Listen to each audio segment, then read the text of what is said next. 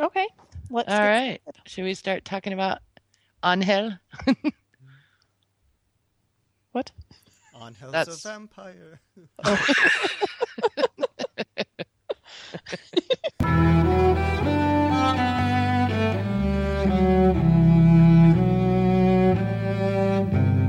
Because, sorry, I jumped ahead. That no was the one that comes after you ask me to read Corey again.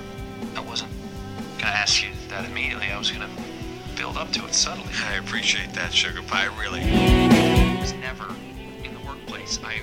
Well, there was that one time with the ballet and the stripping and then the roundness, but that was a spell. In fact, I happen to be head boy. Gee, I wonder how you earned that nickname. A lot of effort, I don't mind saying. Cross obviously doesn't affect me, or our friend the pugilist. Oh, your ass better pray I don't look that word up. Welcome to Sue Watches Buffy, the podcast where Em and Sue are watching Buffy. Sue's watching for the first time, and I am seeing her through it. We're watching Angel this week. We're in season 4, Slouching towards Bethlehem, Supersymmatry, and Spin the Bottle. I'm Em. and I'm Sue. And I'm the guest, Matt. Hello, Matt. Hey. Yay. Matt has joined us before. I don't remember when.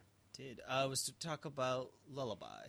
That's correct. Oh, yeah. That was my Last season. favorite one from season 3, and this is probably my favorite from season 4. Spin the bottle. It's a great one. Yeah, I was reading today that Joss Whedon and Alexis Denisof did a commentary for this, and it's ranked in the 100 best commentaries of all time, like ranked number 86. And I'm like, crap, do I have time to run to the library and rent it and watch it? And the answer was no. I wish I would have read the wiki before that, because I would have really liked it. Oh, I think I would have liked it. I would have liked to have seen it in time for this to talk about it, but right. Well, yeah, I'll have to listen to that myself when we're done getting through Angel. right. Just got some months left. Yep. We are anticipating finishing this by March for Bates Motel. Remind people where they can find you on the internet, Matt. Well, I do my own podcast called Hooplecast, and that's a podcast about the television series Deadwood from way back when. Yeah, it's a fun podcast. Mm-hmm. We Manubia talk along a with ya. lot. Yeah. It's a long podcast. We have a lot to talk about. It's about as long as ours are, but Yep. we're usually discussing about 3 episodes. Right. So But Deadwood is quite meaty. It is. right. It's a dense show. So there's a lot to unpack. Yeah. But and it might come back as the rumor. Really? Yeah. Like as a series or a movie? They're saying movie, but I don't know if that means TV movie or theatrical release. I don't know what it means, but Yeah, I've heard a few whisperings lately. so it's a good time to watch the show. If you're listening to this, you've never seen Deadwood, check it out on HBO Go, Amazon Prime. It's there for free if you're a Prime member. Mm-hmm. And then listen to Hooplecast. Why not? Why wouldn't you? Emily sends in feedback sometimes, I do. Sometimes. and she's guested. I have. Yep. And I'm working on getting caught up. I'm only a couple behind. So I've sent in way more feedback than you have for this show. This show? Yes. Zing. Although you're a very good contributor to Bates. Yeah. Well, the difference is I've seen Angel before, and Buffy, so I don't feel like I have much to contribute that I that can be understand covered. that. Where Yeah, it's that makes- fascinating to hear from people who are watching Deadwood for the first time. Hmm. It's like, True. Okay. what are their reactions? Like that I find to be the most interesting aspect of the Introcast formula, because we're re-experiencing the show through a new person's eyes. Yes, That's what makes which it is fun. So very that's fun. why I enjoy your feedback, and that's why I haven't said feedback to you. That's my excuse. all right. Just I guess that's all right. I guess so. Well, we do not have a cat's crypt today. Nope. Cat is slacking when she needs to be not slacking. Hopefully it's because she's watching so much. Buffy, she just is in a little Buffy vortex. Yes, we're trying to get Kat caught up on Buffy so we can all watch the very final episode together. Oh, that'd be great. Yeah, with B and me and Kat and M. So we told Kat, put Angel away, watch Buffy, get caught up on Buffy. Did we tell her that, or did we just discuss it? I think I told her when they were at my house last weekend. Okay. I imagine when Scout is old enough, you'll do a rewatch at that point. Yeah, she actually has been asking me when she can watch Buffy. Oh, has she? Yeah. How cute. So, all right. We got some angels. Indeed. Oh, we got feedback. Right.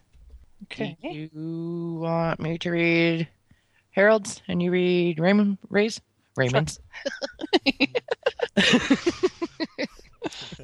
Could be his name. Raymond's my father's name. I'm Ray.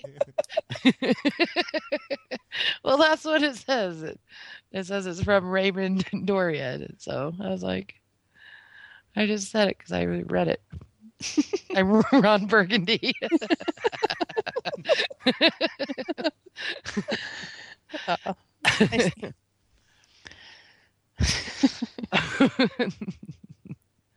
All right. So Harold says, I am confused because as I recall, at the end of the last episode, Lauren ran ahead inside the hotel to use the bathroom.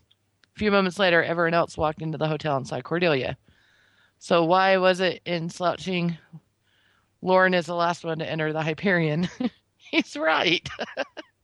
I didn't even think of that, but he's totally right. Why did they do that? I didn't notice. And I bet I'm not alone in just not noticing at all. I didn't realize it. It had been Wait, is kind you of saying a- when they got back, Lauren had to go to the bathroom and ran into In the the- hotel, and then they all walked in and saw Cordelia? uh-huh. So why didn't Lauren... I remember wondering that. Well, he really had to go. He went, Yeah. Hi, Cordelia. But I really have to... you need to talk about where you've been, but I really have to go. Well, the way the episode was structured is she couldn't see him because it was too scary. They were worried that she'd... But it's just, why in the world did they have him need to go to the bathroom in the last episode and go in quick? That's true. Yeah, it would have been made more sense like he left something in the car or something. Yes. Maybe he went and peed In like the car. in one of the bushes in the courtyard. Mm. I can't quite remember how it ends, so I don't remember the ending of The House Always Wins. I do. They pull up, they're walking through the courtyard, and Lauren says something like, I've been in the car for 5 hours, I gotta pee. And he like runs past him. And then you see them walk into the Hyperion and Cordelia's right there. Is there a conversation first in the courtyard? They're talking. Just, I don't know. I can't remember what they're talking. I mean, maybe she pops back into existence between the moment where Lauren goes into the hotel and before they go into the hotel. That's Well, possible, That's but possible. he comes. You see, I did notice that he does come through the doors, or tries to, after Right. they've all discovered Cordelia, and it's a while because they figured out that she doesn't know, and Angel's already figured out that he doesn't want her to be startled by Lauren, Right. so they stop him from coming in. So So it is Just- weird. It is yeah, weird. it's weird. But yeah, interesting. I'm going with when he ran to go pee, he ran to a bush in the me courtyard. too. I think that makes. I don't know why he'd do that if he was home, but Boys can be weird like that. Hey, Especially boy demons. Yes. Ones that were raised in Pylea. That well- is a satisfying explanation to me. Well, For why some would he- reason, he went to a bush. Is he staying in the hotel right now? Does he have a key to get in? Oh, he hasn't even been there in a long time, has he? that's right. He's been in Vegas for a few months. Okay, so he doesn't have a key. You would think that he left his keys when he left for Vegas. That's Yeah. what you do. Do they even lock the front doors? Shouldn't they? They should, but I mean, I'm not it sure is- they do. It is their business/home, That's right, it is Yeah. a business. and they're And in it is- LA. And they are fighting demons. And there's Wolfram and Hart. Right. So He went to a bush. he went to a bush. Here you go, Harold. I hope that satisfies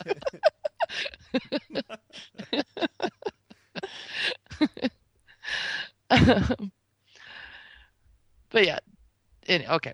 So Do you think he pees green What color are sea breezes? urine? It's- Blue? cranberry. I thought it was blue. I don't know. I don't drink sea breezes. No, Seabreeze is a vodka cranberry, I think. That's a Cosmo. A Cosmo is gin and cranberry, isn't it? Cosmo is a martini. Okay, you're right. But- Vodka, cranberry, grapefruit. Yeah. Oh, that does sound good. Isn't that a Greyhound?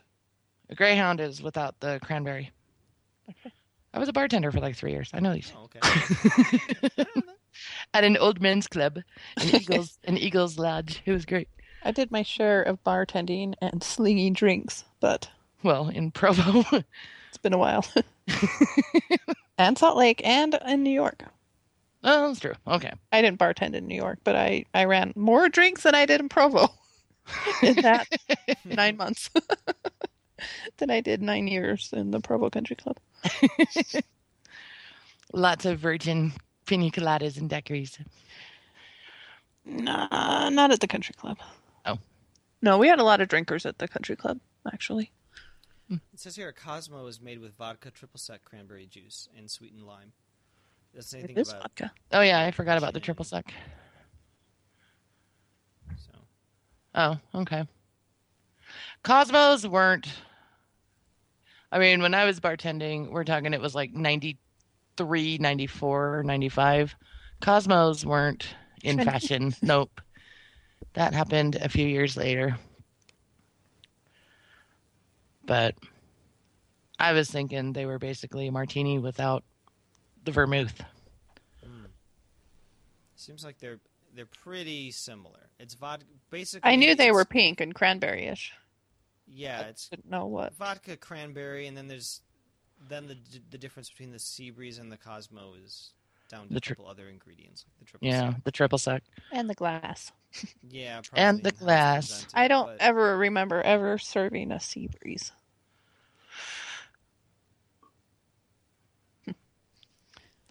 Yeah, I did. I remember one of the ladies that drank at the Eagles Lodge. She liked them. So he pees red, I guess. Another question asked and answered. We're just solving these mysteries about Lord. Where he pees, what he pees. We got it. We got the big questions, guys. And we are authorities on the bathroom habits of Lorne. Of demons.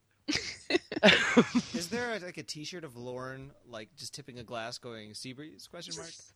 Because that would be a very fun T-shirt to wear. That, It would. yeah. I don't know.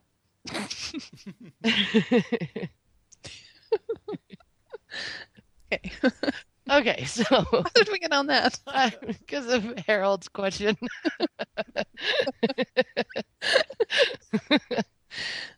Okay, back to Harold's email.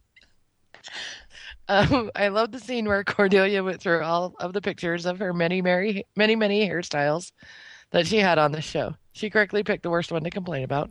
Yes, Yes, she she did. Yes.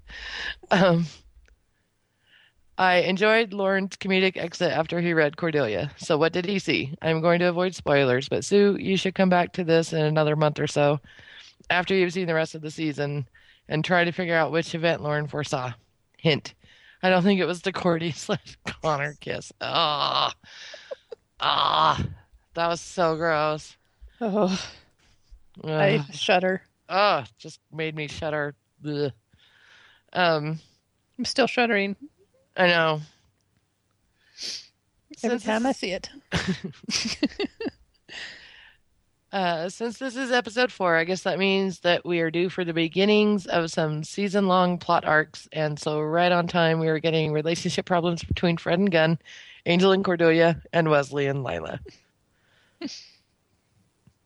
I have a hard time buying the professor's motives in Supersymmetry. He is supposedly so competitive with his grad students that he ships all the good ones to another dimension. Really? Wouldn't good grad students help his reputation? This bothers me so much too. Yeah, I even wrote down, why is he doing this? And I thought competition was just so stupid that I was like looking for another reason. No, I think it's pretty explicitly said that it's because they're the smart ones and he doesn't. Yeah. But it doesn't make any sense. No. When it comes to academia, that is the opposite. That's what a professor wants, or Right. good students like that. 'cause Those are all feathers in his cap. Exactly. The more, students you taught that go on to do great things You can that's take all on you. You get to take the credit. You get to you be get to pompous take about credit. it. Exactly. Yeah. So I thought that was, I don't know. It's far better than a professor that never has a student worthy of anything. Right. He says, why doesn't he save that for his department rivals or for professors at other more prestigious schools where he can create a job opening for himself, or those pesky brilliant grad students he can't wait to get rid of? Yeah, really, put other professors in those dimensions. Well, I'm going to say he's stupid and he's insecure and he's that dumb. He's that dumb that he's sending all of his good students. He couldn't come up with a scheme like that to save his life.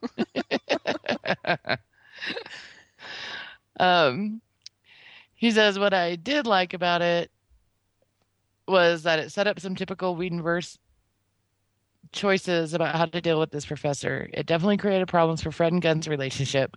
She was pretty unhappy with him, even though he killed the professor, which was exactly what she wanted earlier in the episode.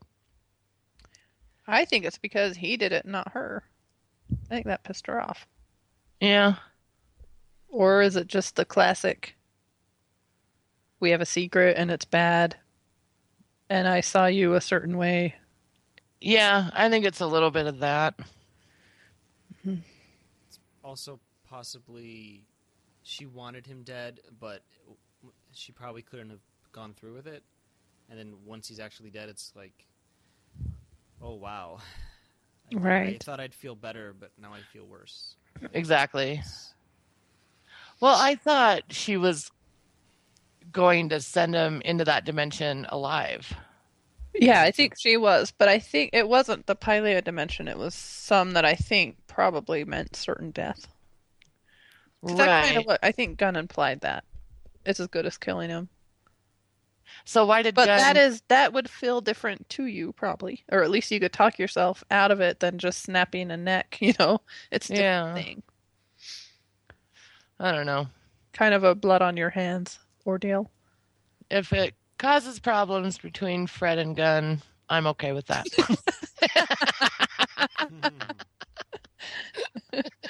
I thought you might be. And for the record, I am too. Oh, good. Because I was wondering if they were like a favorite couple of people and watchers, and I'm like, I just don't like them together. I've never minded. Well, I minded on my first watch because I was seriously wanted her and Wesley. Same. Yeah, I think we all were. And so he was kind of an interloper that I was like, you are not. You're not Wesley. I don't approve of you, young man. My Wesley is really sad right now. Yes, I do not approve. Well, those feelings came back up watching the Supersymmetry, like the Wesley and Fred scenes. I was like, they make a good couple. Yeah. And yeah. So, okay. Um, he says, I love the reveal that there are people following Angel's adventures online, but I hate the chatty room joke. Yeah, that was dumb. I wouldn't say hate, but it was stupid. It was dumb. It fell flat. Oh, I liked it. Oh, I think he could have said chat room. And that would have been They okay. talk about me in the chatty. I didn't like it when Angel is like stupid.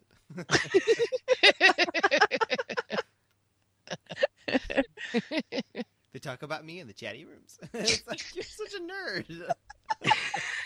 See, I like the sentiment behind it. I just didn't think he needed to say chatty. But I haven't thought much about it till Harold just said that. But yeah, hate is too strong for how I feel about it. yep, same. He says, so far this season, we've had Angel stalking Connor, Lila stalking Wesley, Wesley stalking Fred, and Connor stalking everyone. There is a lot of stalking going on here. Spin the Bottle is a lot of fun, and it was nice to get an episode with our old klutzy Wesley. I was so happy. Didn't I even text you, Em? I'm like, yeah, hey! we quite a conversation. You're like, I needed that. That's right. It is a type of episode that is so chock full of references to previous Buffy and Angel episodes that it should come with an annotation or pop-up balloons to remind us of things like the cruciamentum in Helpless. I love the idea of it like pop-up video. I know. Someone should do that. These little pop-up balloons in the episode, blah, blah, blah. I like that idea. I do too. He says, I am not a big fan of jealous Connor, especially when he knew how Angel and Cordelia felt about each other in the finale of season 3. I just wish they found something else for Connor to do than lurk around, lust after Cordelia and hate Angel. Yeah, Connor's pretty one note. He needs to get more interesting.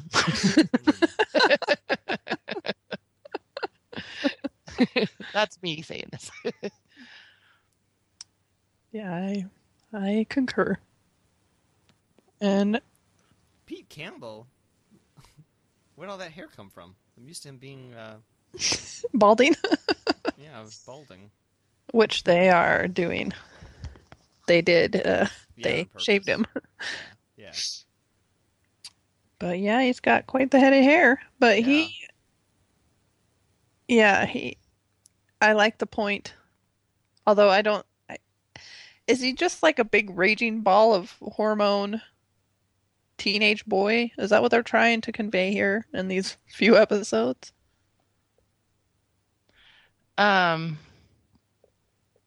Yes, it's got to be. Yeah, because it is annoying. I know he hates Angel, but he is rather possessive of his father's, for lack of a better word, girlfriend. Love interest. I don't know what you'd want to call her when they parted ways. Yeah. I mean, I don't know. He hates his dad. He's 18. Cordelia's beautiful. She kissed him. You know, Yeah. I don't think he cares that he knew that his dad was in love with her. Nope. He's just taking advantage of her having amnesia. He says, I did not have Lauren down in the Grateful Dead quote pool. Transitive Nightfall of Diamonds. Did anyone? I knew that was something, but I'm like, I do not know that reference, but it's Grateful Dead. That's... Yeah, from a Dark Star. Yeah, I wouldn't have put him down. I mean, like No. Smokey Robinson quote pool, yes. Grateful Dead? No. I don't know. He's he hears a lot of music. maybe he read Jerry.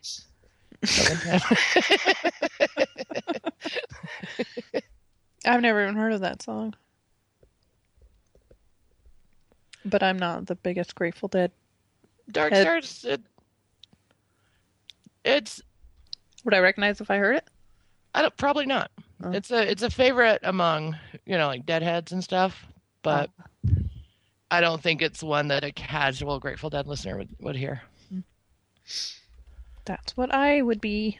Yeah. This is the second time that they have done a film noir narration thing on Angel. The other one was in Shroud of Ramon. And while it was fun to see, I'm not sure of the need for it. What audience was Lauren telling it to? Caritas has been destroyed. Would any audience care about it, especially the vague way he did it? I'd rather hear him sing. So, interesting enough, from the wiki, I gleaned that he's talking to us because when it says it's breaking the fourth wall. He does break the fourth wall a couple times. Yeah. And the part where he walks off stage and it's empty, that's supposed to be kind of like he was talking to us. We were the audience. That makes sense. Yeah, and I'm kind of a fan of it. I kind of liked it. I even wrote it down. I was like, I like the storytelling device. I don't like the idea of it being like some sort of Caritas and he just like shows up and tells a story to a bunch of strangers, but I kind of like the thought, and they don't need to do it ever again or a lot. No, but just doing that once, just kind of a narration to the audience in a different way. I'm okay. I like it. It's interesting. Mm-hmm. And fourth wall breaking, if you don't do it too much, is a lot of fun. Yeah, I mean, he even stops in the middle of action and says something like, while he like wakes up out of his unconscious, says something to the camera, and then goes back. Yeah. Are you not a fan, Matt? I'm not really a fan of that framing device. I mean, it gives us more Lorne, which is great. Mm-hmm. But it gives us less Wessie. Yeah. It's kind of sad at the end, but when he walks off stage and whatever, I don't know. I could have done without it. All right. I would rather hear him sing too, though, Harold. Yeah. No, I thought it was just, I don't know, fun. Yeah, I thought it was interesting. But like Em said, I don't want to see it all the time. No. I guess that's my problem, is that I rewatch this episode and I enjoy most of it, and every time I watch it, I like that part less. Whereas the first time, I'm sure I was fine with it. But... Gotcha. And then he ends with, what was the demon eye thing that Cordelia saw when her memory was restored? It seemed like she was the only one who saw it. I don't think that was from the powers that be. Yeah, what was that? There is an explanation for it, but you don't get to know yet. We know you don't. Do you have theories? Well, was she seeing like Angel as that? Is kind of the theory I have. Like when she saw, what's his name? Gru in that vision? Mm-hmm. Well, actually, that was a weird thing because that was like seeing a vision and just... That was like seeing a vision. Him. I'm thinking back more like Angel in Pylea, how he looked so much more like a demon in that dimension. I was just wondering if she was seeing him as that demon for... That would make sense at the some end, reason. why she just needed to get away from him. Yeah, so that's... Or just distance herself. Yeah. So yeah, that's my theory. I'm sure we'll expound on some of your theories at the end of the podcast. Yep. So... Do you want to read his PS and the next? Oh, that's right. He did have a PS. PS, spin the bottle. I forgot to mention that this is yet another Spell Gone Wrong episode, but Lauren said it first, Harold. I know. I wrote something about that down in my notes. I'm like, who's his client? Willow?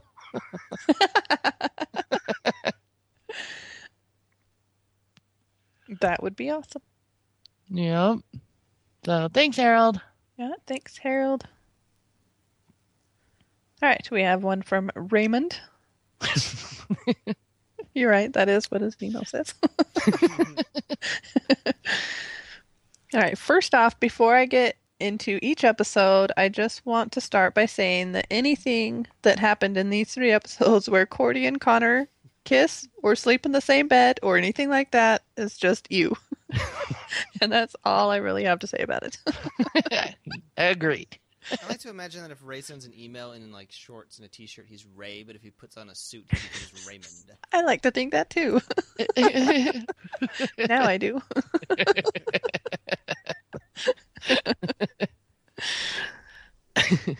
We're going to call this one Raymond. He's all dressed up for this email. All right, slouching toward Bethlehem.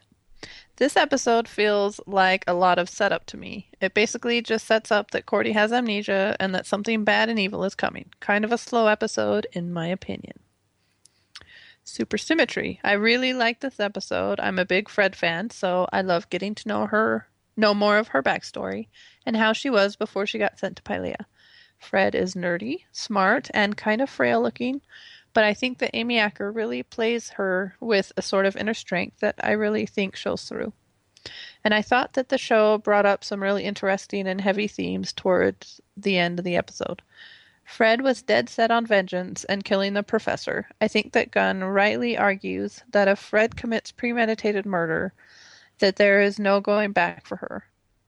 Is getting vengeance on the professor worth the toll that it would take on Fred going forward? Gunn wants to protect Fred from the hurt that he knows will continue to plague her after the professor is dead. So in the end, he does the noble thing by taking that burden away from Fred and killing the professor before Fred does. So now, Fred doesn't have to carry the burden by committing murder, but she feels like Gunn took something away from her because she felt like she had to be the one to kill the professor and no one else.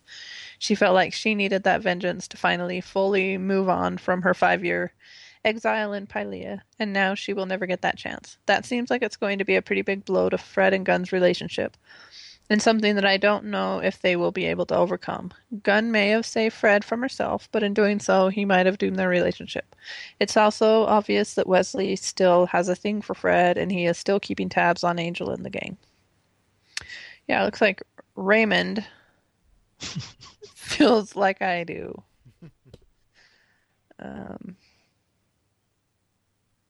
But yeah, I've already said this, but I'm never a big fan of vengeance. Mm-mm. And I think it's a sad thought to think that she needed that vengeance and the fact that Gunn did it. It really kind of surprised me that she went that route, frankly. Well, we got some more Dark Fred. The kind of Fred that got Connor with that cattle prod thing. Oh, yeah, that's right. I was surprised at that too. I mean, I can see having those thoughts at first, but then just letting it go. The weirdness in their relationship now, at this point, seems to be a little more like we have an uncomfortable bad secret. Mm-hmm. And I've seen this play out in other movies and TV shows. I can't say for sure I have in real life, but that bad secret you share just kind of poisons a relationship. A lot of movies are based on that, like yeah. I can't think kids of accidentally killing someone and hiding the body and stuff, Bachelor party gone wrong. Dead stripper. Oh yeah, what is that? Bad things, very bad things. That was a little. Oh, I wasn't talking about a movie. Oh. There is a movie. I know. I saw it. Matt's got a Matt's got adventures. We won't ask. I want to say that it's sort of like Fred and Gunn are just. She was hoping that this would bring her some sort of peace, or it would make her experience less traumatic, or some sort of catharsis, but there wasn't any. Right. She's still living with the trauma of it. It didn't bring her anything. It just made her. It just kind of brought it back. Yeah, she does seem traumatized still. Well, and I think that is kind of the main problem with vengeance anyway, is that it doesn't help. It doesn't help the trauma, Right. Like a parent killing the guy that killed their child doesn't mean their child back, I mean, Right. I can't imagine that it satisfies them at all, I think you have to go into vengeance thinking like, this is not going to make me feel better, but I'm doing it because he needs to be stopped so he doesn't hurt somebody else. Right, If you have that awareness, like, it's not going to make me feel any better, and then surprise it doesn't, then vengeance has its sort of purpose, I suppose. Vengeance to me, though, is more of a blinded by rage thing. Right, and it seems very personal. Like I don't Yes, know if it people can be premeditated over, a long amount of time, but I think that person loses themselves in the vengeance, right. and it becomes something that blinds everything else. They've had this debate on these shows before, where why don't we kill humans? I think, was it last season on Buffy, Warren, Jonathan, Andrew were doing very bad things, and I guess Willow wanted to kill them, and Buffy says, we don't kill humans. Well, why not? Sometimes humans do really, really terrible things. Things are as bad or worse than demons. Mm-hmm. So why is there this line where, yeah, they can kill the demon that's doing something bad, but they can't dispatch the professor who's been hurting people? Well, if he was a demon professor, would they feel so bad? I think Buffy looks at it different because she feels that she is the Slayer whose sole purpose is to rid the world of these supernatural beings. She says, it doesn't give her a ticket to right every wrong. Her purpose is for demons, vampires, and things like that. And I think she states that one of these times. Yeah. Sometime in season 6, I think she did. And so I think Buffy looks at it different because Angel's killed humans in Angel, right? He kills bad humans. I don't think he has the same... He trapped some lawyers in a wine cellar. Yes, he sure did that. I don't think Angel looks at it the same way Buffy does. Or the show and the person. I also think that in this universe, you can't just let the police take somebody like the professor, or magic users, or people who have supernatural powers, or the civilian world. They're just not equipped. No, right. To with kid gloves, treat these guys with kid gloves. You gotta.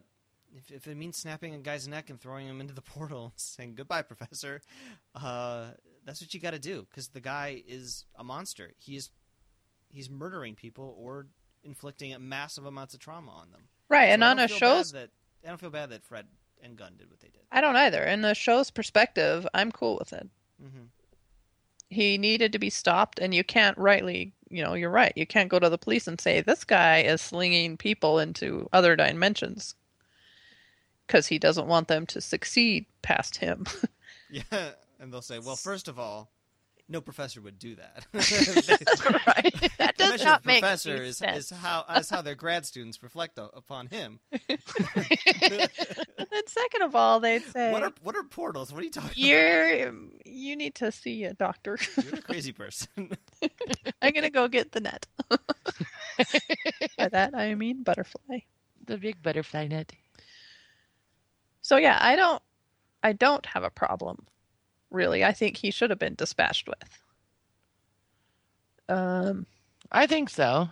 I mean, the way Fred went about it was weird and looked like it opened up something bad in her. Mm-hmm. Mm-hmm. Maybe she needs to deal with. Yeah, I have no problem with them throwing him in it. She should have Well, I guess they don't know how to open Pylea. I was going to say she should just set him in Pylea. Oh, that would have been perfect. Yeah, that would have been poetic justice. Yes. Exactly. Are they going to be concerned at all about his other grad students? They had like a list of the ones that went missing. Some of them may have been killed, but I was Fred wondering wasn't. that too. She was just enslaved. Are they going to follow up on that? Maybe. I was wondering that myself. Like, are they going to try and figure out like what dimensions he sent those other girls to and get them back? Well, I think it's quite possible it was Pylea. Didn't we have an extended conversation when we talked about Pylea, how there were humans there, and we're like, where'd these humans come from? That's true. There's a bunch of humans in Pylea. that little army of humans. Right, and How did they get there? How did they all get all the cows? I mean, they have all these cows. Mm-hmm. So I think it's perfectly acceptable. That they were all in Pylea. Yeah. Gru is portal hopping. Yeah. Right? So maybe Gru will come back with them. maybe they just... Maybe They we need can to see him again. Fred needs to run an underground railroad between our Earth and Pylea. Fred has had enough. She needs to be the dimensions for now, Harriet she says. Tubman of Angel, of yeah. Angel.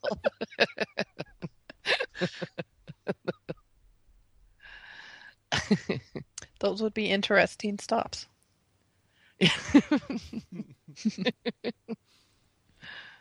Yep. Okay, I guess I should get back to the email. I don't even know where I was. Oh yeah, I finished that sentence. Okay. Spin the Bottle. Just a hilarious episode and one of my favorites. I think that the obvious comparison is the Buffy episode Tabula Rasa, which I also love. Just so many funny jokes, from Wesley being head boy to Fred being sad that she doesn't have boobs. Her delivery was adorable. Uh-huh. And apparently I'm not gonna. Too many good lines to name them all. One thing that I am really happy that we were spared from was David Boreanaz's Irish accent. Oh, I was so happy too. Was it? Do you think they did that on purpose? Like, nope. They had to have. David, we're not going to put you through that again. Yep. And they're all like, ooh. Okay, did he buy it? Was anyone else surprised that Fred seems to have been a bit of a pothead back in her teenage years? Yes. That was funny. Even though the teenage stuff is so funny, there are some dark moments as well. I'm specifically thinking about Gunn warning Wesley not to pursue Fred. Actually, that whole conversation was pretty intense, with Gunn asking Wesley what happened to you, and Wesley saying that he got his throat slit and his friends abandoned him. Ouch. Finally, My favorite lines Mm-hmm. of the whole show. What happened to you? My throat was cut and my friends abandoned me. Oh, it's great. It was great. it's great. Finally, that last scene with Angel and Cordy where he asks if they were in love breaks my heart every time. Just devastating. Raymond Doria. He signed it Ray, but I just... We've Esquire. Raymond Doria the Third. And what school did you attend? Dartmouth. I like to think that Raymond went to Dartmouth and Ray Ray went to Arizona State. I was going to say like UC Berkeley. Penn State. We all had a separate party college.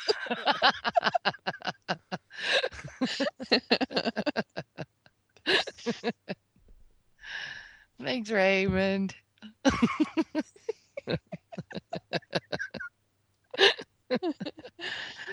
Will you be next time? We don't know. We'll just have to see. Depends on our mood. Yes.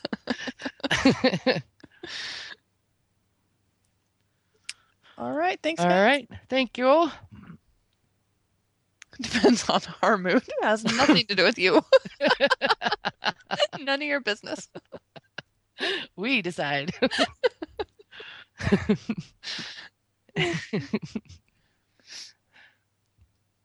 Okay. Let me see our stats here. Yep. Okay. In this set, we have, of the season, we have number 2, number 18, and number 19. Okay, well, number 2 is Spin the Bottle. Yes. I'm pretty confident there. I'm going to go 18 is Supersymmatry and 19 is Slouching Toward Bethlehem. Oh, so close. Ah.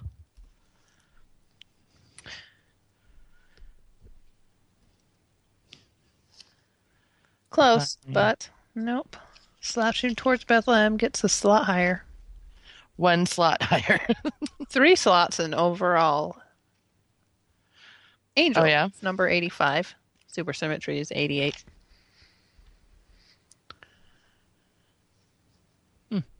Okay, so Slouching Toward Bethlehem is 85. Uh-huh.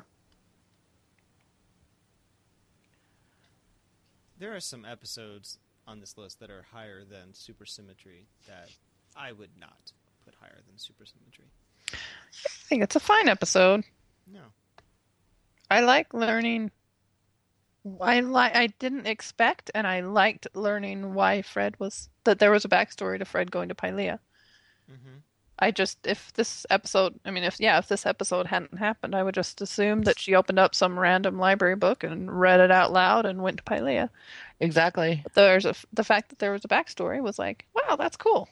And I thought it was an interesting way to do it. Oh, yeah. Yeah. I like you said, I wasn't expecting to get anything about that, so. Mm-hmm. I like that this traumatic event has resonance for the series and for Fred. That it's not just a little arc and then she had a little bit of insanity when she came back. It's like we're still dealing with it. And this is what trauma is like. It Right. It resurfaces and it feels very real. I like that too, because so many shows just ignore big stuff like that. Like, Yeah. it's dealt with, never talking about it again, you know? Almost like they want to pretend it never happened a lot of the time. Right.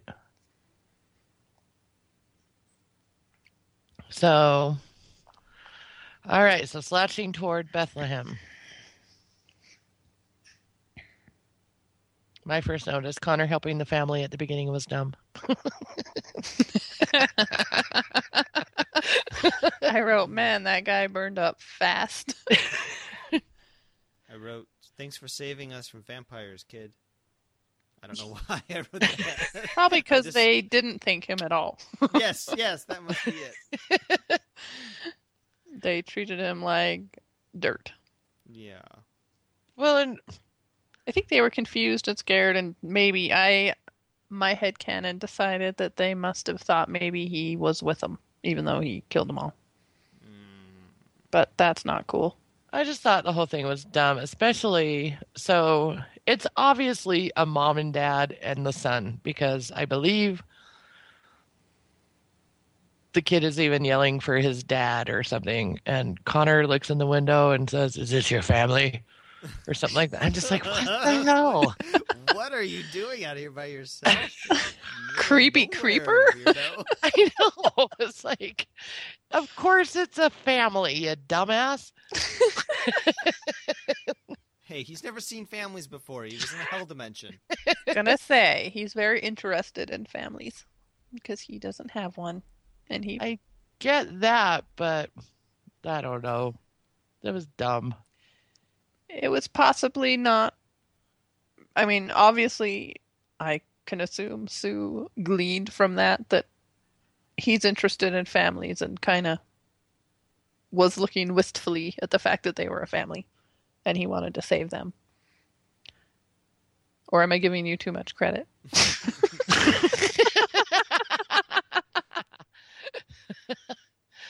No, well, yeah, actually.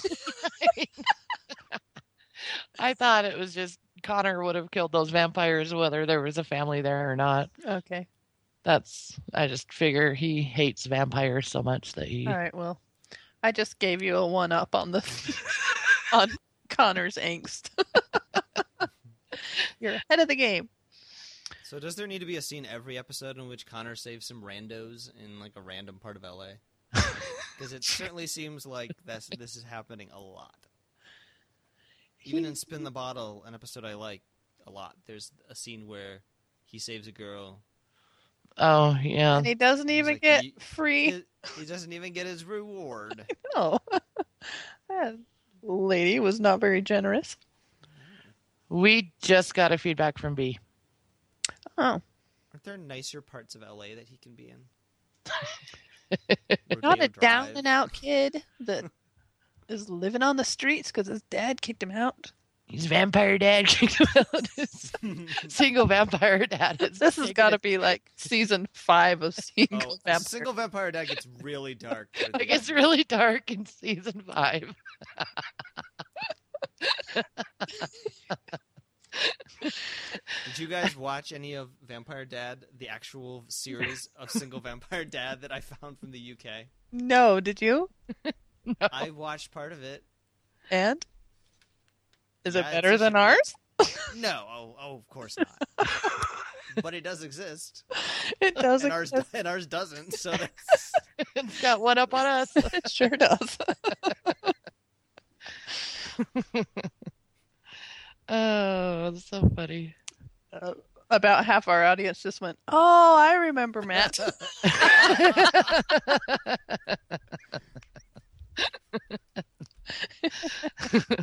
Matt was like, you should have mentioned that in your when I asked where people could find you. Like, I'm co-creator of Single Vampire Dad. You will deserve a third of the royalties. Or you'll be hearing from my lawyer. It's unfortunately all out on the internet. All the proof. Yes. We wouldn't have a case. No, Mormons are nice. Right. We totally give you your third. We'll take 10% first. No, that would come. It's a little He inside. has to. He gives the 10%. Oh, or it's not worth anything. Okay. Should we take a little break and read bees? Yep. Okay. I'll read it. I got it right here. So we just got feedback from B. She says, "Hey guys, bibbity bobbity bip. Connor sucks." She, slouching toward Bethlehem. Gee, not a terribly clear title. Something to do with a reluctant Messiah, champion, deliverer, I'm guessing. Sounds like Angel will have a lot to do with it. I will teach you guys a little bit about slouching towards Bethlehem at the end. Oh, good. Okay. Is this the episode where Connor was spooning Cordy and had his hand on her boob? Get a grip, dude. Jeez. Really? A grip? Yeah, really. I don't. Is it this one? I'm sure I have a note about it. It is, yeah, because Okay. I see my note right now.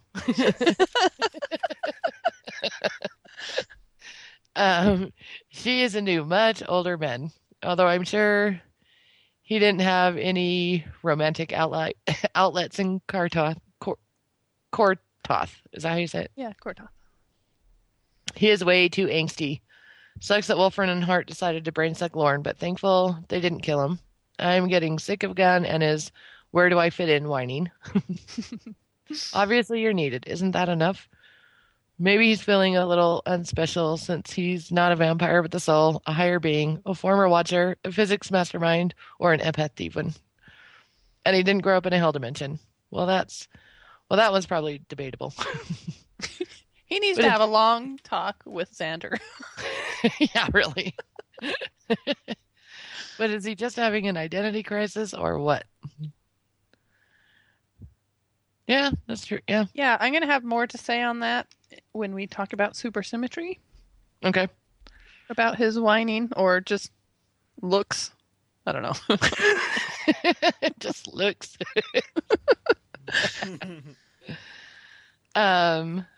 She says, supersymmetry. Fun to see Fred in her element. It's looking like Wesley's affiliations still lie with the Angel Investigations team, and possibly still his heart with Fred. I'm not a huge fan of guns. Let me continue to protect your innocence campaign. Maybe that is his one form of identity, but he is not good at letting his woman have the spotlight. Reminds me a bit of Farm Boy and Buffy. Fred's a big girl who took care of herself in a hell dimension, and she can decide to send her serial killer professor to hell if she wants. Although pure vengeance is not the answer. They've taken out evil people with terrible intentions before, haven't they? What makes this stupid professor any different?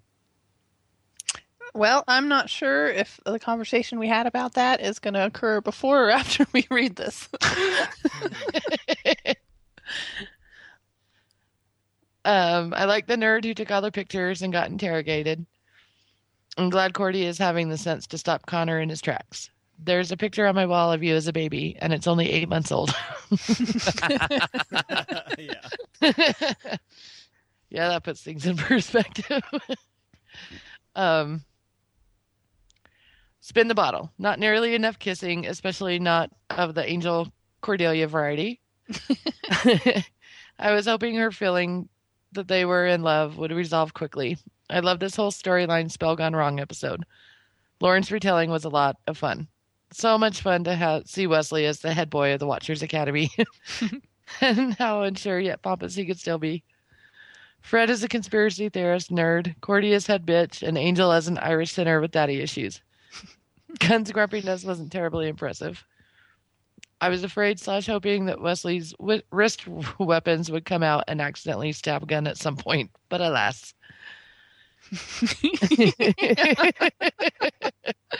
I will say, I thought Gunn did a good job with his slang and his streetiness. Probably the best that's ever been on this show.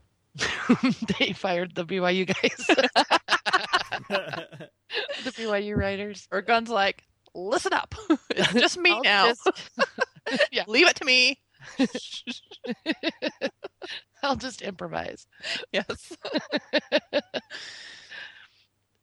She says, dying to find out what Cordy remembers and if any of it is from her time as a higher being. Is she still? Was that Chip whose eyes flashed onto the screen? Was that Chip? I think she means Skip. Oh, okay. I'm I like, think she who's means Chip? Okay. Don't you insult Skip. I How dare love you? Skip. I was like, who's Chip? Chip is his brother. I'm Skip, and this is my brother Chip. I'm guessing whatever is slouching toward them involves her having to save Connor and her being a key player in general. Likes, mostly from the last episode. I just watched it and don't remember the others too well, but there was some loud giggly moments. Fred trying to do the karate to see if she had any wrist rip. I love that. Yes. Fred being a badass and taking matters into her own hands. The line about I'm rooting for the slave.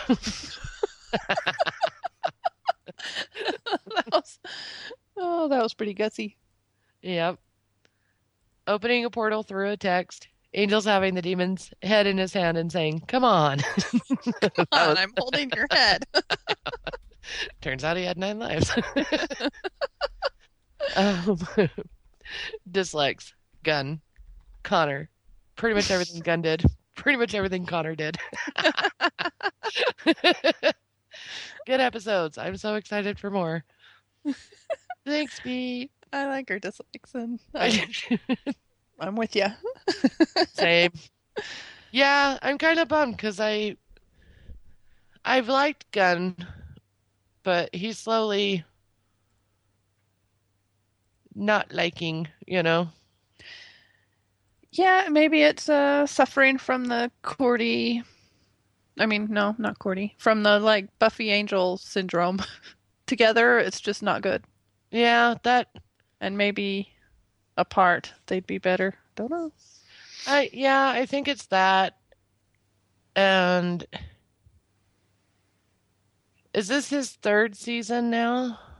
Did he? He shows up. I don't. Yeah, He Didn't thinks- no, I think he shows up at the end of season season 1. Yeah. Yeah.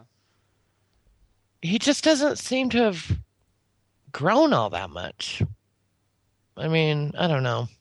I liked him when he and Wesley were like friends. Like, Same. They were people from opposite corners of the world, but they had a rhythm that was kind of dorky but fun. Like, and I've said this on my own podcast. I love it. I love relationships with people who don't seem like they should be friends, but they find some sort of common ground, and I love that kind of thing.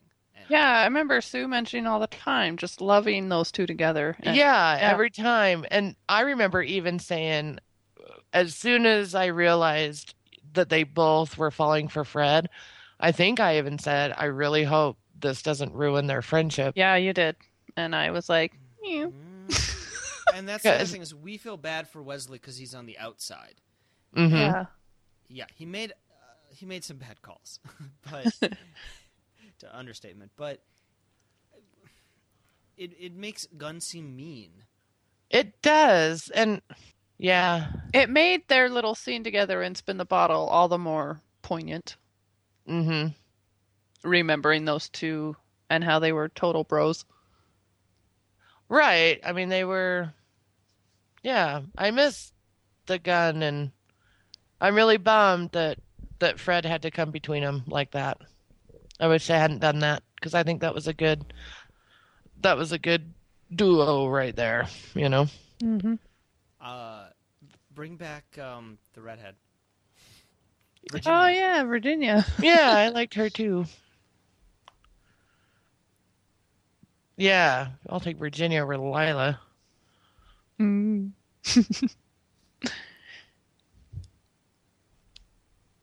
Yeah, I would too. I'm not a fan of Lila and Wesley. Nope. All right, well, thanks, B. Thanks, B. Thanks, B. You got in without us having To edit it back in or something. yeah. We didn't have to call each other and read it and then splice it in on a separate call. Like we've done before. So. Okay. Okay, so back to Slouching toward Bethlehem. Yeah. So I look Russian to you?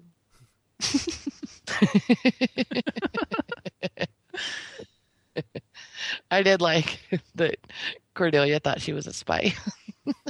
Yeah. It was like something her brain could comprehend. Mm-hmm. Something in her world at that time. I thought it was cute that Angel remembered what shoes she wore to the ballet. Oh, the ballet. I get a little mama bearish with Angel in these episodes.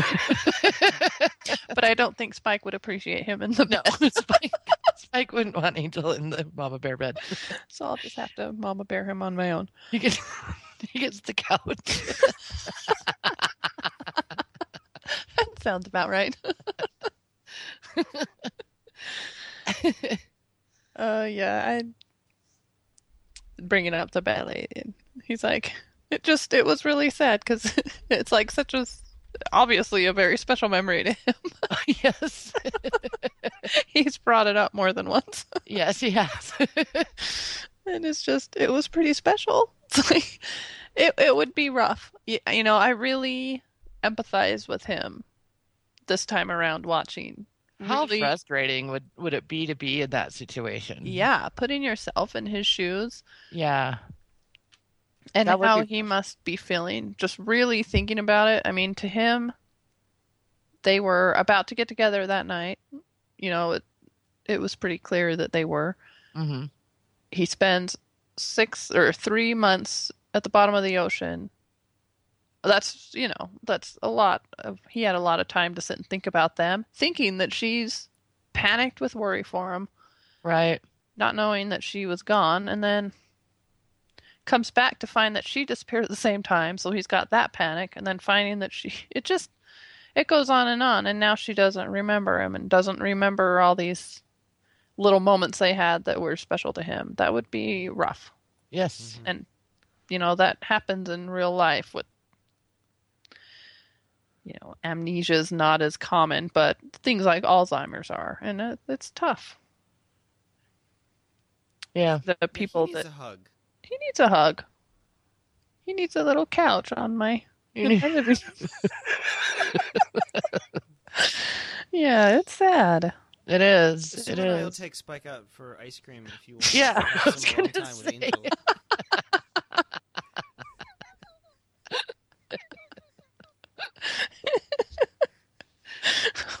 We'll talk take about Mike it. to the movies and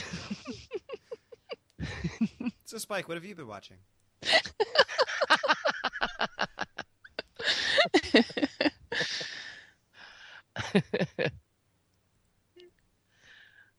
Yeah, and then I laughed about looking at all the different hairstyles. that was funny. That was in the wiki, something about that. I guess I think Charisma Carpenter hated that haircut. So she gave that a yikes. Yeah, it was a pretty bad haircut. It was bad. And it was only one episode.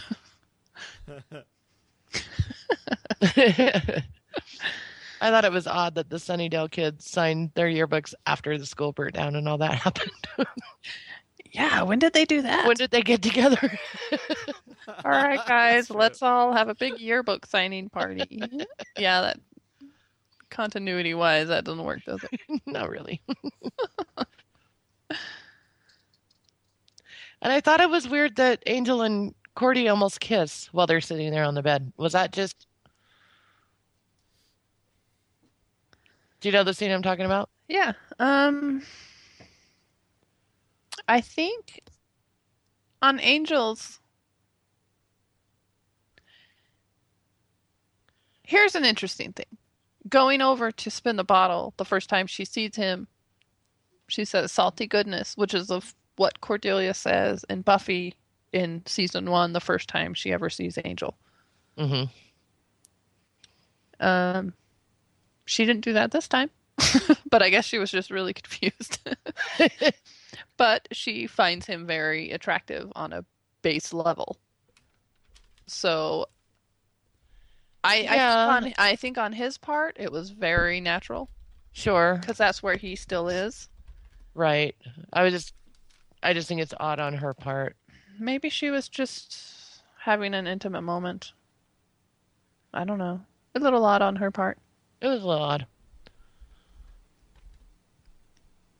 And I'm supposing that's what B meant when not enough kissing. Because they almost did. They really did. Mm-hmm. Angel and his mason jars of blood cracked me up. Oh, that was funny.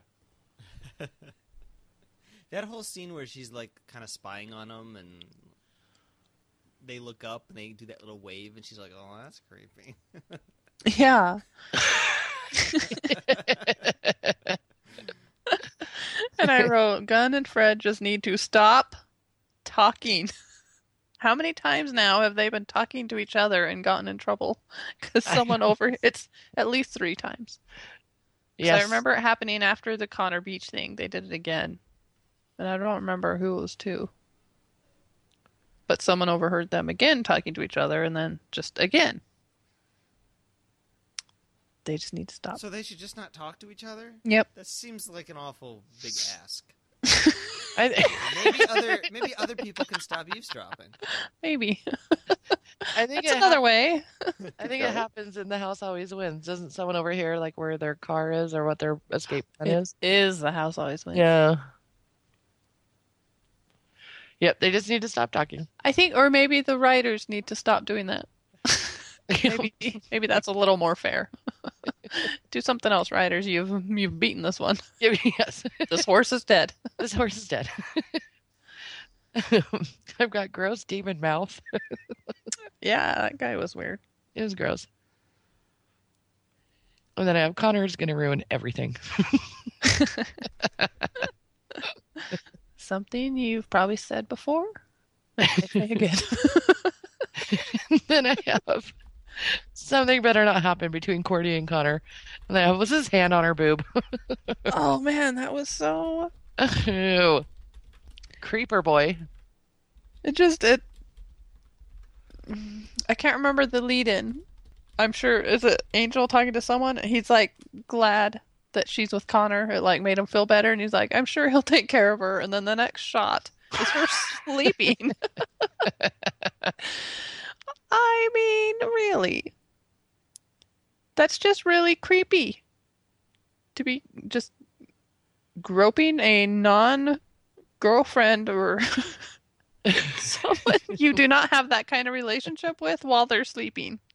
I mean, seriously. I know. I was at least relieved to find out he was 18. Because I was still going with like 16.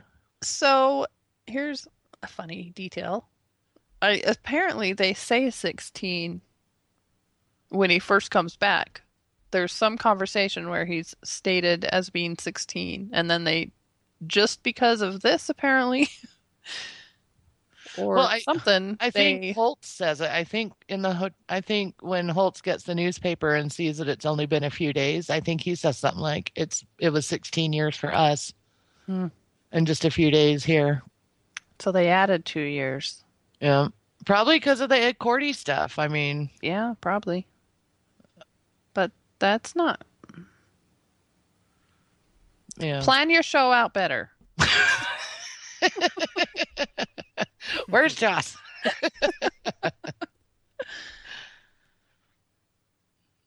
My final notes. Poor Lauren. So much crap happens to him. I wrote, "Stop hurting Lauren!" Exclamation point. Oh, this is when Wolfram and Hart comes and sucks that out of his... Yeah. I do have to criticize Lauren for one thing. Okay. He says Book of Revelations, and it's Book of Revelation. And I know it sounds pedantic, but if you go on Jeopardy and you write Revelations, Alex is going to say you're wrong. Alex is going to say you're wrong. So don't go on Jeopardy and say Revelations. You'll be wrong. Good tip for Lauren. It's a good tip for all of us. That's for everybody. Yeah. My note is being pretty pissed at Angel for not telling Cordy the full truth when they're on the patio. I thought that was the time to tell her. Yeah, but that's sure a lot to tell someone who has amnesia. Is that the one the time when she thinks she's a spy? Yes. It was just that moment in TV where the person's not being totally honest, and you know that it's going to be a mistake later. That's the moment that they need to be honest, because that's the moment that's really going to put it over the edge when the revelation comes later. Yeah, but You're saying revelation, not revelation. I did. Did you notice? Revelation. Good. Alex and I are very proud of you. I don't know, but I get why he didn't. I mean, you could ease her in at that point a little bit. I don't know. I suppose. I was glad that he was honest with her about how they felt towards each other, and that he didn't like take advantage of that and say like, "Oh yeah, we were in love." True. You know? Good on you, Angel. Yeah. So he scored there. He could have easily had, swung it his way. I was confused at the end of that episode why she stayed with Gropey McHands.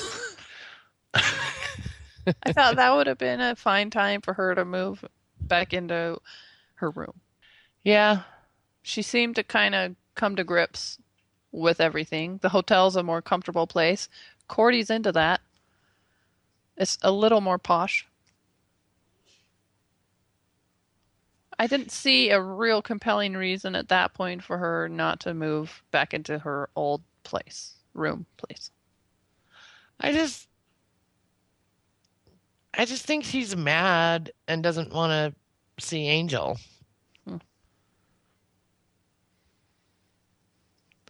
I would have tried to get my apartment back. Yeah. Because I bet she could. Has it been that long since they moved her stuff out? Yeah, and I think all she'd need to do is talk to Dennis. He'd drive out the next day. There you go. Exactly. He'd love Cordy back. We don't know that the next tenant isn't even better than Cordy. I mean, think about all the time she wasn't there. I think Dennis was in love with Cordy. That'd be like Cordelia, who? Oh, yeah. His new person. No. She wasn't hotter than Cordy. Dennis liked her. He did. They had moments. They did. But I'm just saying the new tenant, we'll say her name is Sheila. Mm-hmm. Sheila's kind of a shut-in, and they play a lot of board games. So. That's true. Cordy spends a lot of her time at the hotel. Right. So, she does. He crushed on Cordelia, but she's like unattainable. Mm. He can get with Sheila. He's got a chance. Dennis can find love. Spin-off show. I'm thinking single vampire dad gets a roommate and who's a ghost. And then they try and spin off the ghost. But it only goes a season.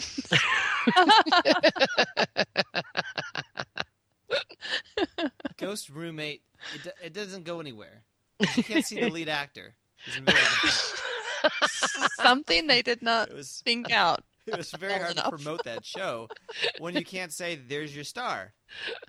Right.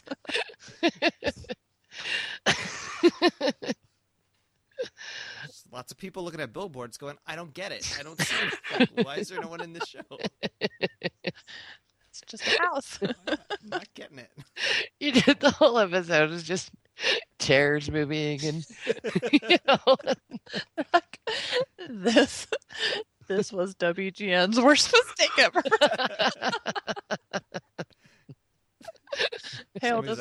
Some executive somewhere. I don't know what made us think he could carry his own show. He was great as a side character. The title is Single Vampire Dad. Title is like Nobody's Home. Or Who's that knocking? who's that?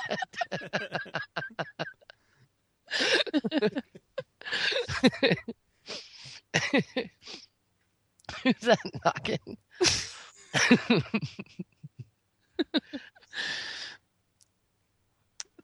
One thing you can say about Who's That Knocking, they had an awesome theme song.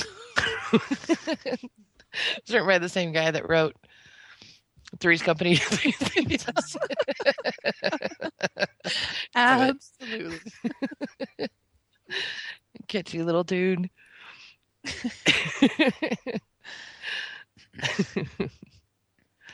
Okay, so Slouching Towards Bethlehem. The title comes from... I'm just imagining a dinner party episode. And they all have like place names, or named, whatever they're called. Little placards with their names on them of where they're supposed to sit. Mm. And Ghost Roommate is moving all of them around. And people go to the bathroom, they come back, and they're like, oh, wait, I was sitting next to her, but now my name's over there. Well, that's weird. I didn't see anybody do that. Of course not. He's invisible. He's a ghost. But they don't know that. Was that the episode that determined that he could carry his own show? I guess so. He was brilliant in that one. It was such a farce. Because he was doing all these things.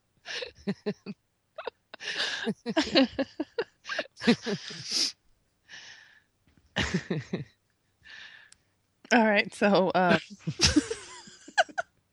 Slouching Towards Bethlehem comes from the last stanza of a W.B. Yeats poem called The Second Coming. He was an Irish poet. I think he was like Ireland's Robbie Burns. Mm-hmm. Okay, so it's a modernist poem. It's talking about the decline of European civilization, or the end of a cycle. Let's see. So it's a historical cycle of about 2,000 years, which he believed ended around when he wrote this, which was 1919.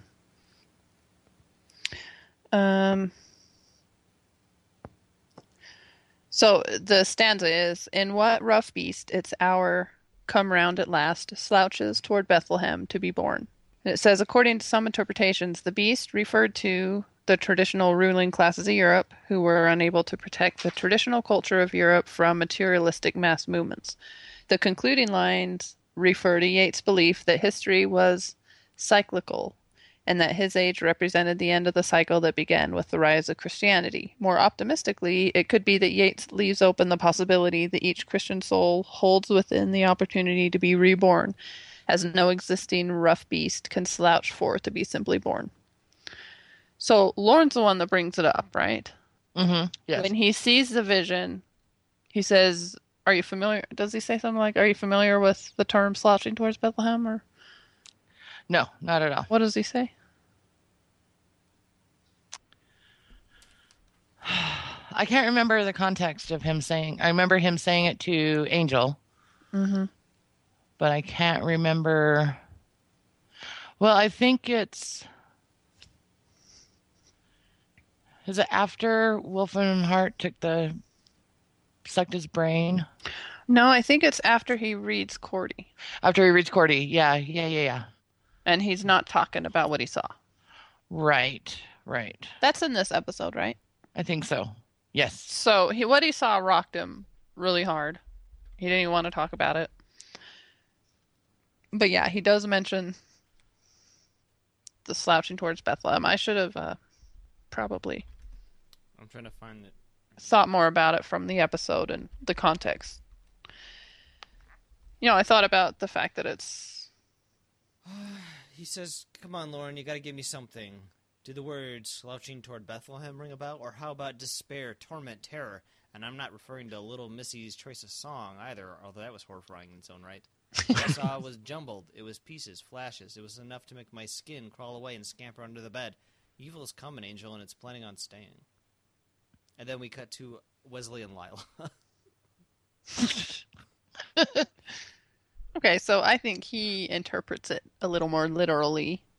Right. Like a beast is in something, like Satan is referred to as the beast, or, Yeah, I think we satisfyingly ended the slouching towards Bethlehem, which is kind of a...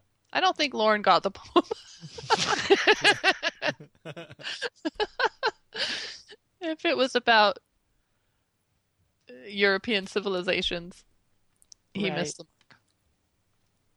But to be fair to Lauren, it's about the second coming,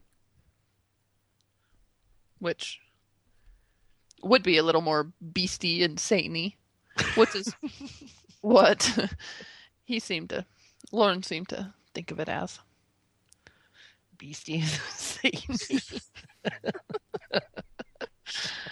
Sounds like a good time. Can't wait.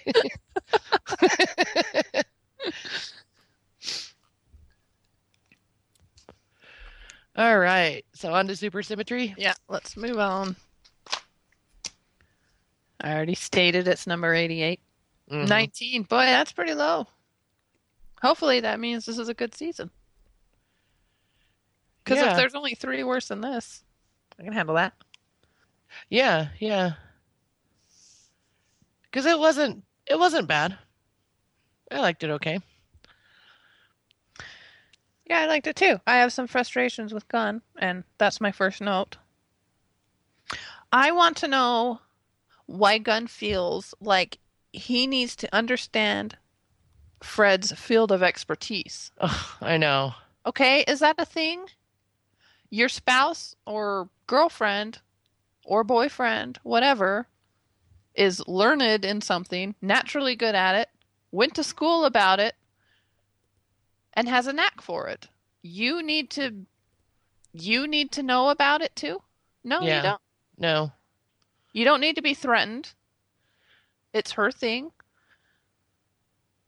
Just be She was proud of her. good at it Mhm. long before she met you. Yeah, and it's ludicrous to think you're expected to know all about it too, and if you don't, you feel insecure about it. That's Right. stupid. That's stupid. Now, I want to reference the show Manhattan. That I don't know how you're editing this and where what we've been watching is going to fall in anything. But there was It'll a be scene in an episode that was just like this, where the husband wrote a physics paper or a chemistry paper. I think it was a physics paper, but the wife never read it, and she she always wanted to, so she's going to sit down, she's going to read it. And he's like, you don't have to read that. She's like, no, I want to read that. And I think it ended the same way, let's just have sexy times. Oh, I'll read it. I'll read this later. And I think it was like the same scene. Did the writers watch Angel? I'm wondering. That's just dumb. I mean, unless you yourself is also a scientist. Yes, that's the only way it works. You know. He was a physicist too, but no, he was a street kid. Yeah. He's got other expertise that Fred doesn't need to know. That's okay, guys. I know. You can be individuals. Yeah, you can. And you don't need to be threatened. You should be proud. You know, if Exactly. for an example, my husband's a nurse. If he's going to go on to get his master's, if he's speaking at a lecture about nursing, you know, ahead 3 or 5 years from now, and I went to it, I don't understand it, boo-hoo, who cares? You think I'm going to be like, oh, I think I need to leave Rob because he knows about nursing and I don't. I'm feeling so threatened. It's so stupid. On the other hand, if I did like a Buffy lecture, no, it'd have to be more like Radiohead. I'd know more about that. If I did a Radiohead lecture. Ooh. Okay, get out of that space. Come back to us, Em. So what would Gunn's like? What would he write about? Would he write an article on how to like trick your truck out with weapons? Yeah, living on the streets. Living on the streets. He's been doing it since he was 12. I think one reason why he feels threatened is because he knows that Wesley would understand it. That could be. If that's the case, that's okay.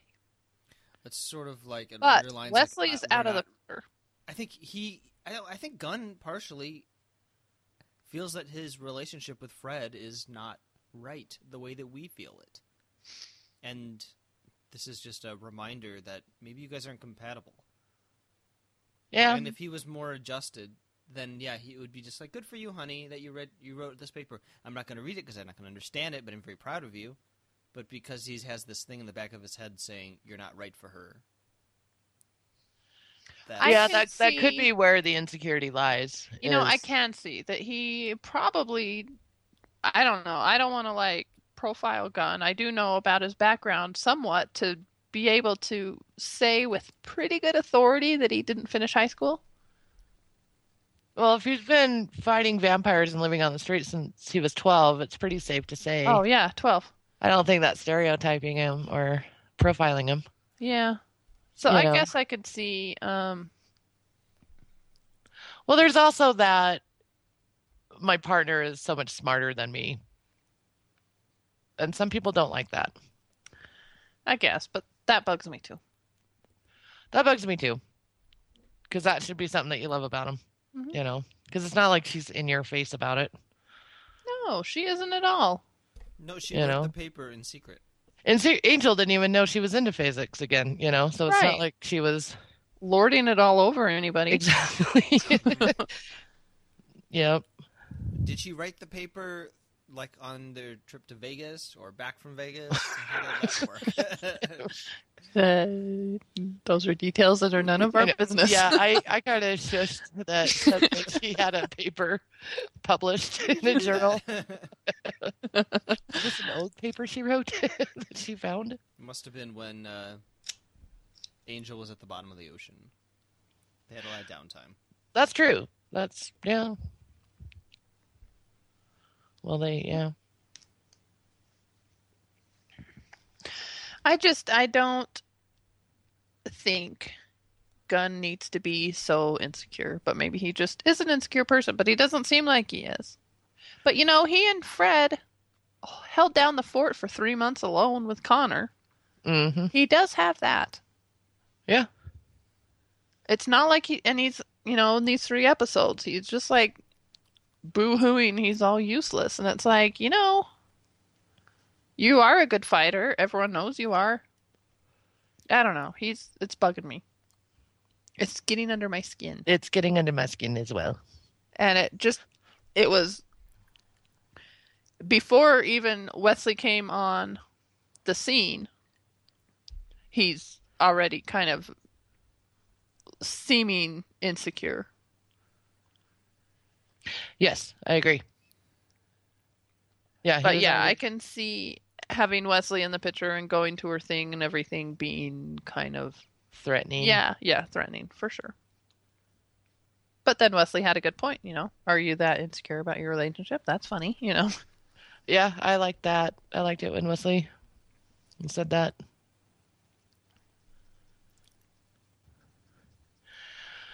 Yeah, my first note is Cordy's always stealing the covers from Connor. Gross. Gross.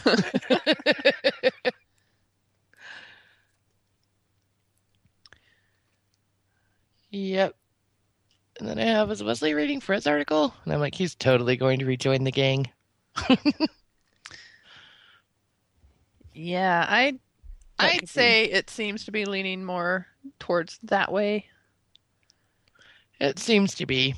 Than him being the head of Wolfram and Hart. I didn't say he was going to be a head of Wolfram. You said he'd work for them. Work for him. As a consultant.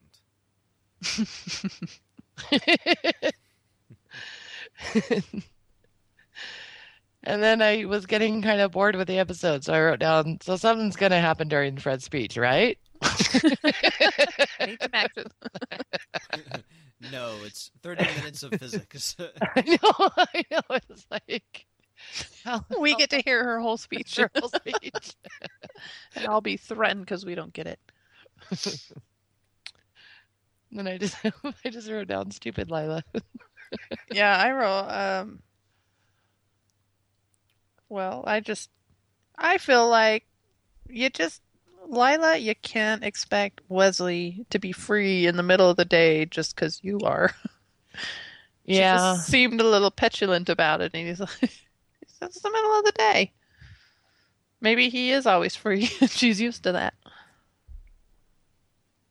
But he seems to do stuff. He has his little gang of demon hunters. Well, and so why did she show up was she just following Wesley to see where he was going? Yeah, at that point she was just stalking him. She seems to like him a lot. And he seems to still be kind of... did she see what he was reading and that it was written by Fred Burkle? I think so. Yeah, she picked it up and looked at it. And so, she totally was just stalking him. Because she's jealous because she likes him. I liked it when Angel ripped the convertible top off. That was awesome.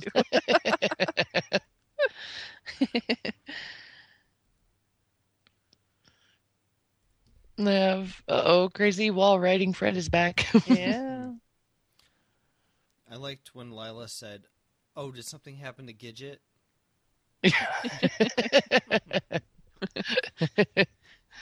So you think Lila knows that Wesley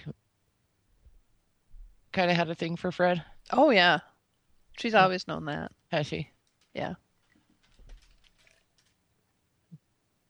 And I have Wesley and Fred look good together. Mm. And then my next note is, I just threw up a little. That was the Cordy and Connor kiss. I think I would have asked Connor to bring some proper bedding. Along with the pictures and the view. She's like setting up. She's all proud of how well she set up the apartment. And you look at the bed and it just looks gross. Oh, so it's like gross. A mattress and an old, boy comforter.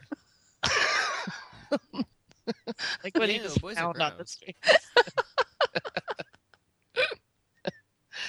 He covered her. He just took off a homeless man. Yes, onto a mattress that he got out of some flea infested dumpster. Yes, that was the blanket Buffy pulled out of the garbage to give to the worm guy. No, it wasn't quite that bad, but it just She's, putting little things on the surfaces, being all proud of the apartment. I look at them sitting on that bed, and I'm like, I would have asked him to bring some proper bedding from that hotel. It's like, I'm sure there's a whole laundry room of sheets. Full Yeah. of mothballs and stuff, probably. Full of moths. Yeah, moths. There were no mothballs, which is why they're moth holes. Never mind. All I know is every time I see a bed in the hotel, they look nice. Right.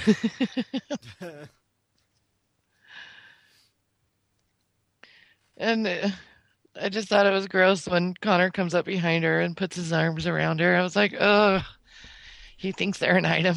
Yes, that was after the kiss. Uh-huh. Why did she kiss it back anyway? I don't know.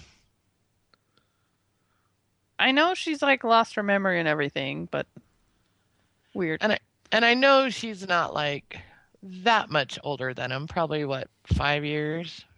She's probably, 23, 24?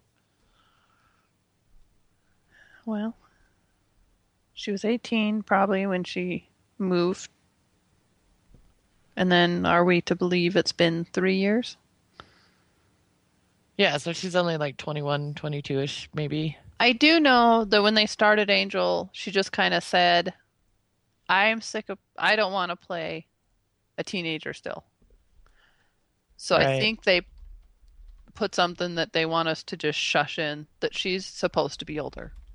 Yeah, because She I don't just know. didn't want to play that age because the actress was a lot older than 18.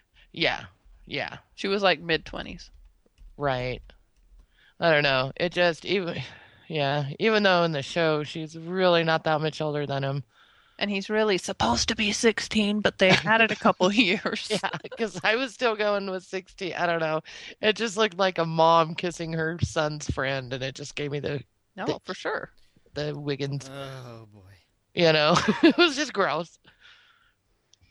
Yeah. Indeed. Yep. And then I have, holy crap, Gunn snapped his neck. I thought Gunn was just gonna push him in. I didn't get the neck snapping first and then throw in. I don't know.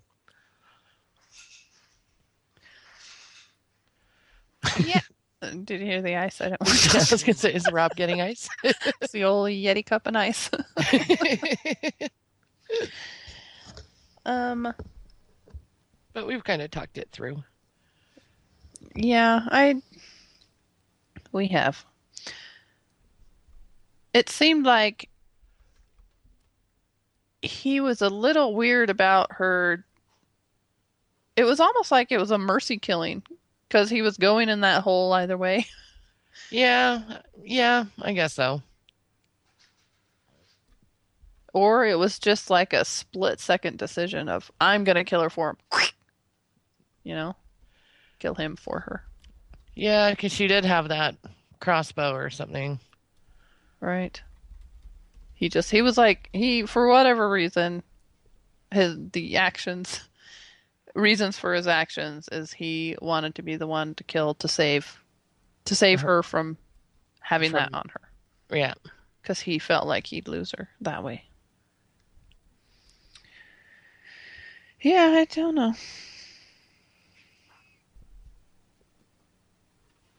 I liked a older nerdy guy, because they were at a physics conference. Right. He just starts describing everybody when he's like recreating the scene at the hotel. Nerdy guy, older nerdy guy. Okay. Yep. I kind of like that, how Angel set up those chairs and was trying to figure out, recreate. Yeah, it reminded me of House. I have a feeling that some of those people were there because they heard that there'd be wine and cheese afterwards.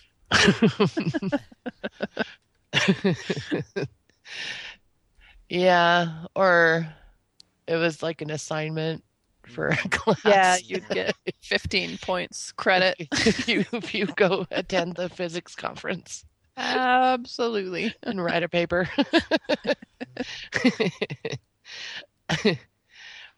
I found it funny that so Angel figures it out that it's the younger nerdy guy with the thwack shirt on, and Gun's like, I think I know where he is.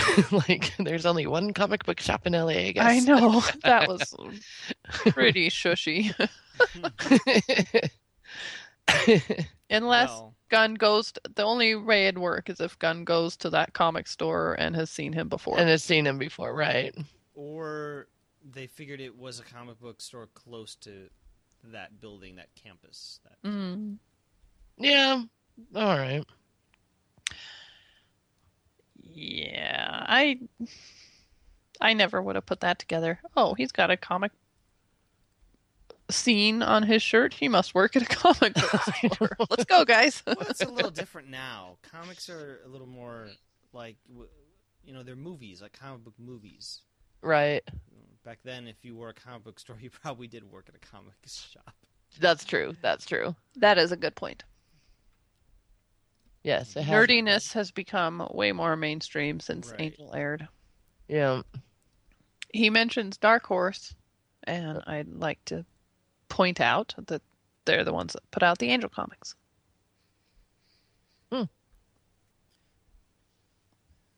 I didn't know there were Angel comics too. Well, now you Yep. know what you're reading for the next 20 years. Are there a lot? I don't know. I'm just assuming.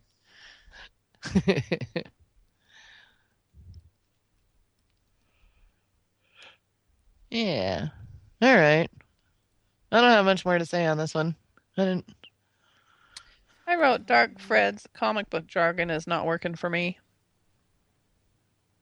I didn't like it when she was being the guy and saying a few. I use the term comic book jargon, but like bad guy lines that are supposed to be clever. Yeah, she says something like, "Life's a bitch, and I'm the one," or something. Yeah, I'm the bitch. and Yeah. Yeah, she did. She had a few of them. She had 2 or 3 of those, and they were all pretty bad. I wrote down one of my favorite lines. They talk about me in the chatty rooms. That's right, Harold. I like that line. In your face, Harold. You guys are gonna go to blows someday. Arizona and Chicago meet, and they have it out. Boy, though, the end. I've never been known for being an Angel or Boreanaz fan, but come on, Cordy. Choosing Connor. Yeah. It doesn't make much sense. Nope, it's probably just basically for the plot's sake. Yeah.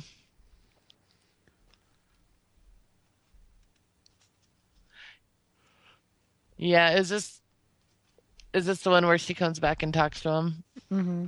Okay. They have a pretty good moment at the end, but she does go back to Connor. Yeah, Is it this- just seems weird. Why would you want to share a scroungy bed with an 18-year-old kid that you know was 8 months old 8 months ago?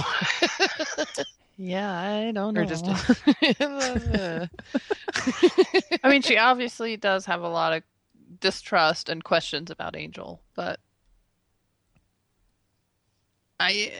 is it just because, is this all still going back to the fact that he was straight with her and Angel wasn't? That seems like a pretty dumb It really does. reasoning, Yeah, it's a hard one for me to try and shush. Well, and the thing is that all that Connor said to her was, "I tried to kill you once," or something. Yeah. So he hasn't told. Oh wait, no, she does know that he's Angel's son, right? Which is the episode that is it Slouching where she tells them everything? Well, they tell her everything. I think so. And I think that's when she goes back to Okay. Connor. Okay. And I was like, what? And then in this one, let me see. Well, maybe she's running away from the truth. Like she doesn't want to know. So there's some part of her that's scared to know. So she's trying to protect herself by staying with Connor. Maybe. Okay, I'm looking at Wiki, and it says Cordelia arrives and asks him if the two of them were in love with each other. And that's how it ends. Okay. Oh, yeah. Okay. And then I think Spin the Bottle opens with them talking about it. Yeah. Because my first note is the roundness. So I'm talking about the ballet again.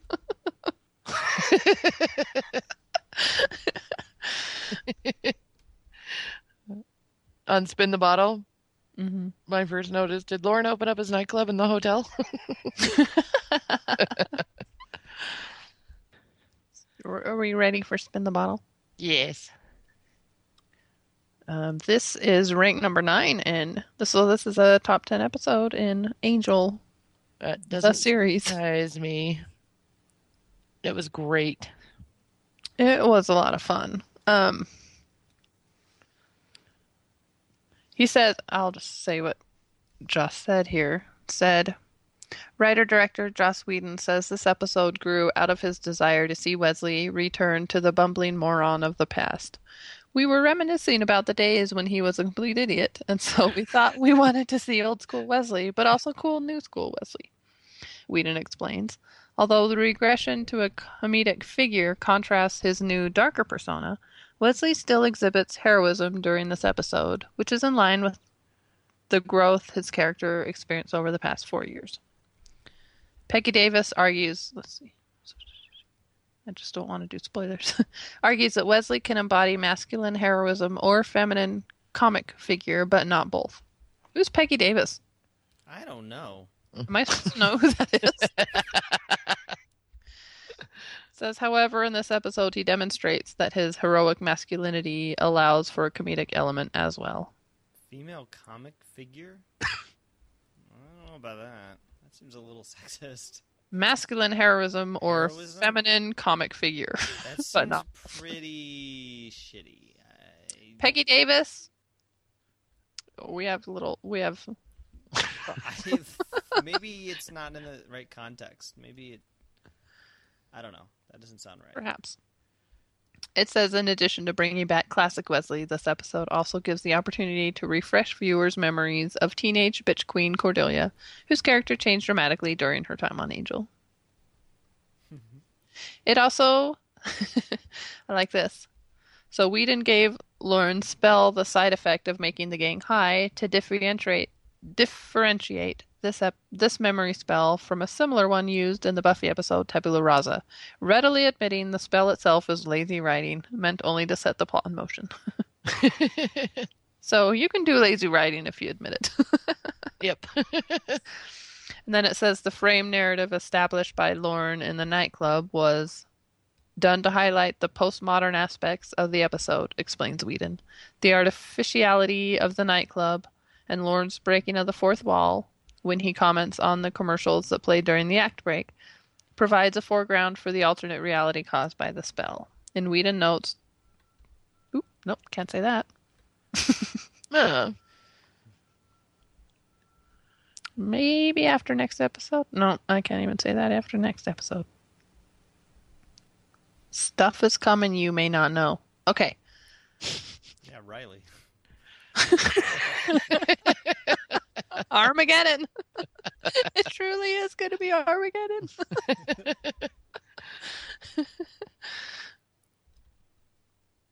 He and Gunn can have a macho face-off. Who's the most insecure about themselves? Right. We can throw them both off a cliff. No, Gunn doesn't normally bug me, and I always resisted their romance, him and Gunn, but this time around, I've kind of embraced it, but they lost me a while ago. So I was good with it with this rewatch, and then they lost me. Yeah, I'm not on board. I like this episode better than Tabula Rasa because that one requires the characters to make leaps of not logic, but they make assumptions about themselves and who they are, which makes them seem kind of dumb. Like Anya finding a ticket and saying, "Oh, Giles, you're going to leave me." Well, saying that, "Oh, we're married." Right, Or, right. Spike finds, like, inspected by Randy in his coat. Well, my name is Randy. It's... No. I like them both. These are stupid conclusions to make. I don't know. I find this funnier. I love this one. I thought it was a lot of fun, and I needed to see Wesley this way. Cold, brooding Wesley is... He's been really getting to you. Well, I was thinking about it the other day, and I think between both shows, I think Wesley's my favorite character. He definitely has range of and an arc. Mm-hmm. I like most of the characters, but I think if I had to pick a favorite between Buffy and Angel, I think Wesley's my favorite. Not surprising. No, and that kind of explains why some of the stuff that's been happening to him would affect you a lot. I mean, he's one of my favorite characters, and it does affect. My first time around, I remember just being so invested in what's going on with him and what's going to happen. I am. I don't know. So it was just so fun to see just that bumbling watcher, by the powers invested in me. I miss him so much. Well, when I knew this was coming, I was like really excited for you. I'm like, Sue needs this. I mean, I'm glad he's not that way in Angel, that he kind of grew up a little bit, or I don't know, whatever the term is. That he does have an arc, yeah. But where he's at now, I don't know, it's like depressing me. Yeah, it's some dark stuff. Mm-hmm. And it's sad. I agree. So this was a nice little yay. I knew it wasn't going to last, but it was fun. This is my favorite little fact I found out on Wiki. It says, this episode took much longer to film due to the cast finding it difficult to stop laughing. Amy Acker and Andy Hallett ruined dozens of takes by giggling. And Alexis Denisoff and David Boreanaz prolonged shooting for an hour and a half when they couldn't stop laughing. That's awesome. Says to get the scene, Denisoff explains he and Boreanaz resolved not to look at each other. On the DVD commentary, Whedon points out background shots where Boreanaz is still failing to keep a straight face. I'm going to have to watch it again. Yep. I got that. I read that halfway through the episode, and it must be nearer to the beginning because I didn't see any points, but I was just watching both of their faces, and it was fun to imagine that they had to prolong filming for an hour and a half. That's a long time. That is a long time. They had the giggles so bad. That's awesome. It just makes it so much more fun to me. After they do the spell and they're all woozy, it kicks in with some fun kind of, I don't know, Indian music maybe? Yeah, it's totally like Indian music. And I guess a sitar. Mm-hmm. Very trippy, very effective, and just a great touch. It's one of the reasons why I like this episode so much, is that it just nails little things like music. The right track there made that scene so good. Yeah. Oh yeah, I totally felt like I was watching a bunch of people that had just taken like mushrooms or LSD or something. I That don't and, quite get it. Oh, I was saying that and Fred stroking the plant, going, "This is important." Yes, yes, exactly. I don't know. I guess I just, and maybe it was just lazy writing. I just don't get so that the spell sucked into all their mouths. Uh-huh. Lorne crawls away and is knocked out behind the desk, which needed to happen because he needed to be away for a while because he was weird looking. Mm-hmm. So they needed to discover him later.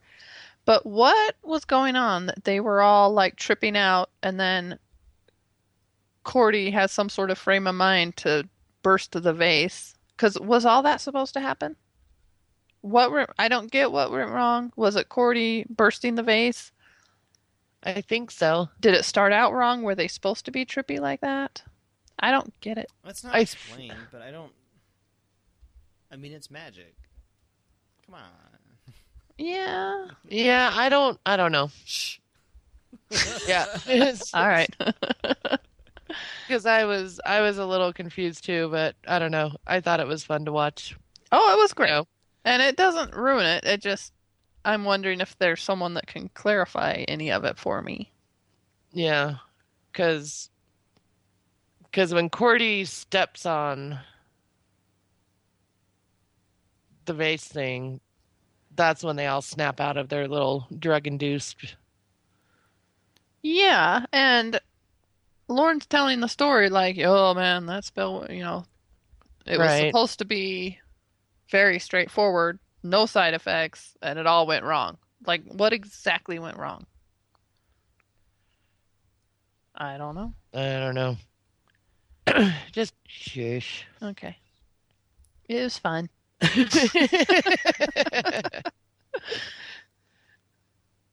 Yeah, and when Lauren was saying, "No way, this can fail," I was like, "Uh-oh."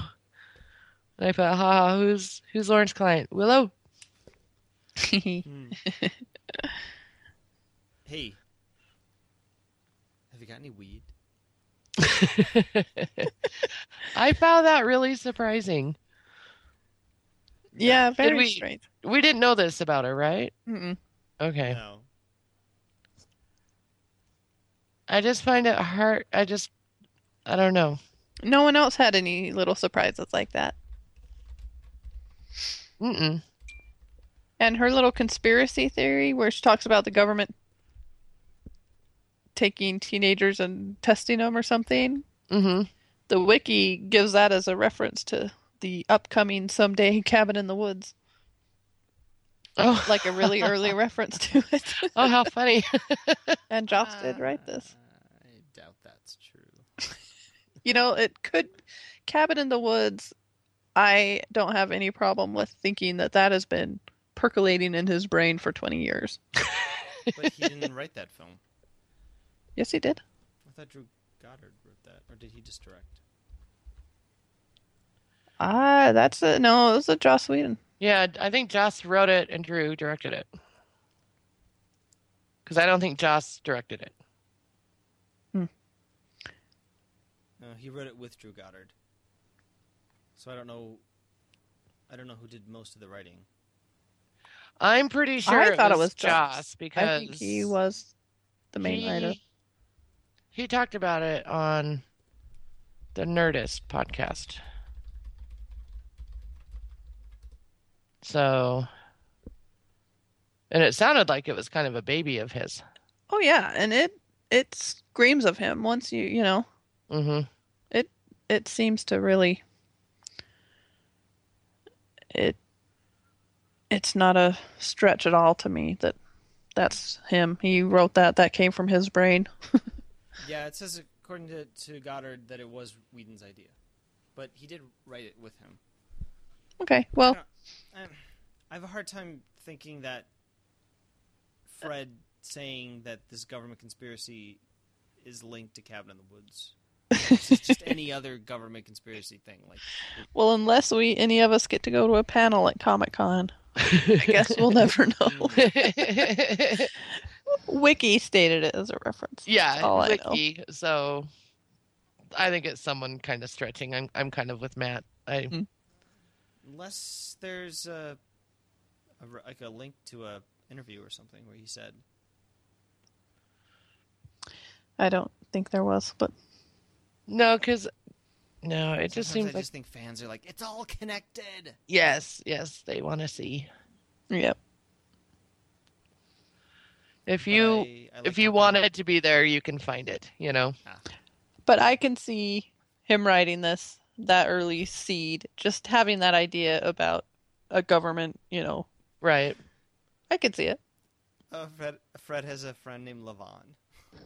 My friend Levon. Is that the one that... The government's always taking kids and experimenting on them. Y'all don't even know. It's very Texas. It is. It's very I like... don't even know. I have a quote from Lauren. Pouty britches. Haha. I can't remember. Who did he call pouty britches? I don't remember. I Was it remember Bud? that. I think so. It's when he first walks in to the lobby. I think he had already approached Cordy and Angel about it. Mhm. Oh, yes. So they interrupt. It must have been like late at night because Fred and Gunn were in bed. Oh, that's right. And they come downstairs dressed and just kind of like, we don't want anything to do with portals. Right. He calls them pouty britches. Yeah, he says symbols on the floor. That always goes well, or something like that. Ah, Yes, that's right. Yep, I have the quote. I had my throat cut, and all my friends abandoned me. I put zing.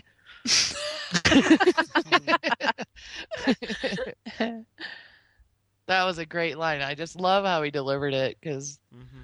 I love how Gunn's like, what does he say? Something like, "What happened to you?" Yeah, what happened to you, man? Yeah, and he's just like, "Well, I had my throat slit, and all my friends abandoned me." It's like, you were there.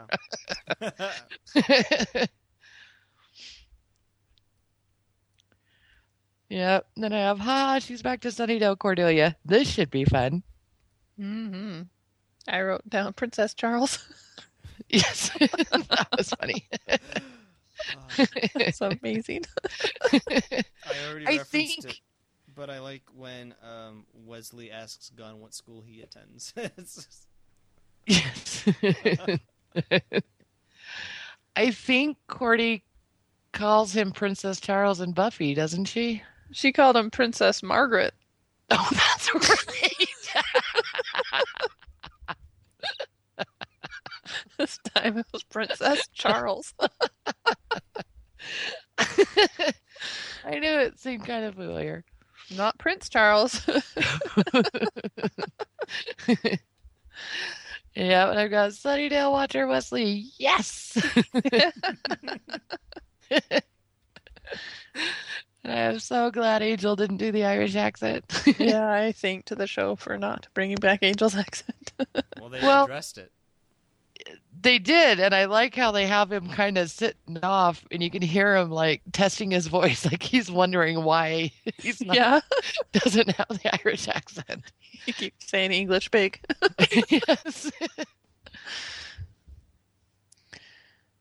It's always a good time when someone's dropped into a new century and they're dealing with modern things. Yeah. The tiny minstrels. Oh man. Yes. I like how Sure. he pokes it with a sword. How did you stop the tiny men from singing? After Angel says, "I'm not your friend, you English pig," Gunn says, "You're Irish," and Cordelia says, "You don't sound Irish."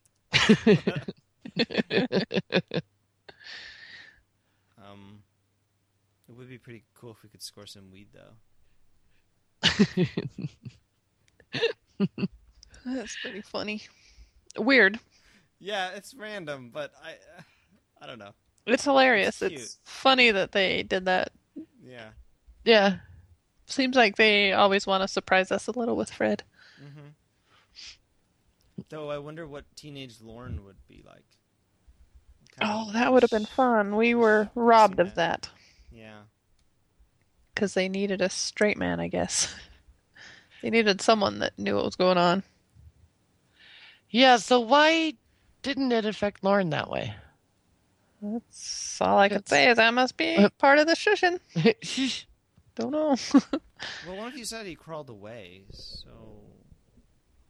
That's true. Maybe when Cordy smashed and there was like a burst of light, he was shielded from it. Yeah. We'll say that. Okay. That works for me. Well, that works in my head. I like that it took Wesley a month to grow his facial hair. Oh man, the Wesley stuff was amazing. Oh, the karate moves. I have karate moves. Oh, it's so good to see Watcher Wesley again. Nobody move or touch my arms. Just the way he moves when that shoots out of his. And then when he's trying to get it to go again, he's doing like these little Spider-Man, wrist flips and stuff. Yep. I am a huge fan of Alexis Denisov's physical comedy. Oh, he's great. Brilliant. I wish he had a bigger career. Like, I feel like this guy's such a good actor. Why is he not in more stuff? Yeah, and he is very handsome. He is. He's good looking. He's a good actor. He's up there with like Dick Van Dyke when it comes to the the body humor, Maybe, I mean, he's a family man, married to Allison, he's got kids. I wonder if he just kind of took the back. Yeah, maybe he doesn't really want to. Yeah. Well, I don't care what he wants. We want more Alexis. Let's not give up Probe. They ought to remake some Dick Van Dyke something and have him play his part. Mm-hmm. He could do the Mary Poppins probably better than Dick Van Dyke. He got a lot of crap for his Cockney accent. He sure did.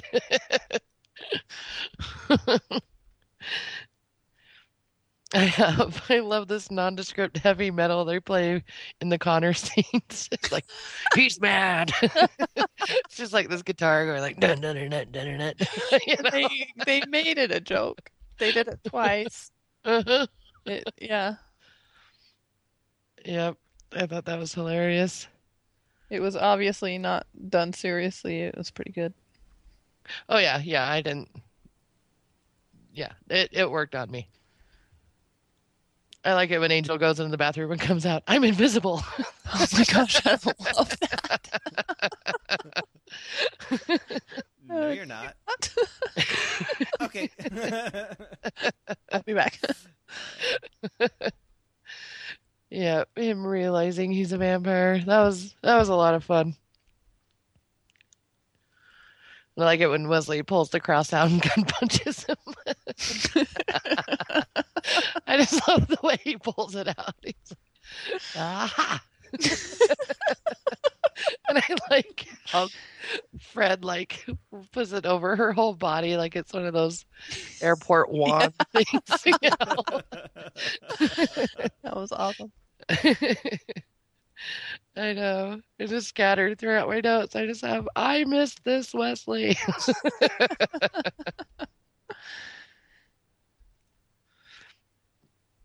Yep, and I like that we got some Angelus, it seems. Yeah, the wiki pointed out that I, even being a Spike lover, I feel they pointed it out a little unfairly that in Tabula Rasa, Spike, when he finds out he's a vampire, he continues on a good path. And when Angel does, he goes bad. Well, I wonder how much of that is them telling Angel that vampires are bad, and therefore he feels like he has to live up to that. Yeah, and I think he was bad. figures... But he and said... Oh, go ahead. Well, they all figure it out by like punching him, and we've seen there's precedents for like punching a vampire and pissing him off and making some sort of like inner something take hold. Evilness, even Angel, who has a soul. Like, he's, I don't know, Buffy punched him to drink her blood when he didn't want to. Right. It was like some base instinct took over. But didn't he say something like, I don't want to hurt anyone, or... In this? Yeah. Yes, and yeah, they did. That's, there's a few reasons why I feel like it was a little unfairly that they compare him and Spike, even though I'm always on Spike's side. I can acknowledge that that's a little unfair. Yeah. It was different. But not, Spike was around all other bad vampires. You really shouldn't pick favorites with your fictional vampire children. Spike gets to bed and Angel gets the couch.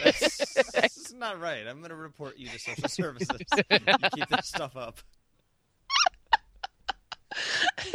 You could at least do like a blow-up mattress. It's a nice couch. It's a nice couch.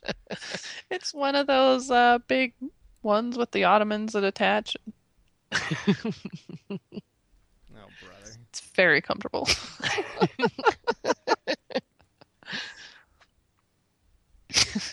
My vampire children.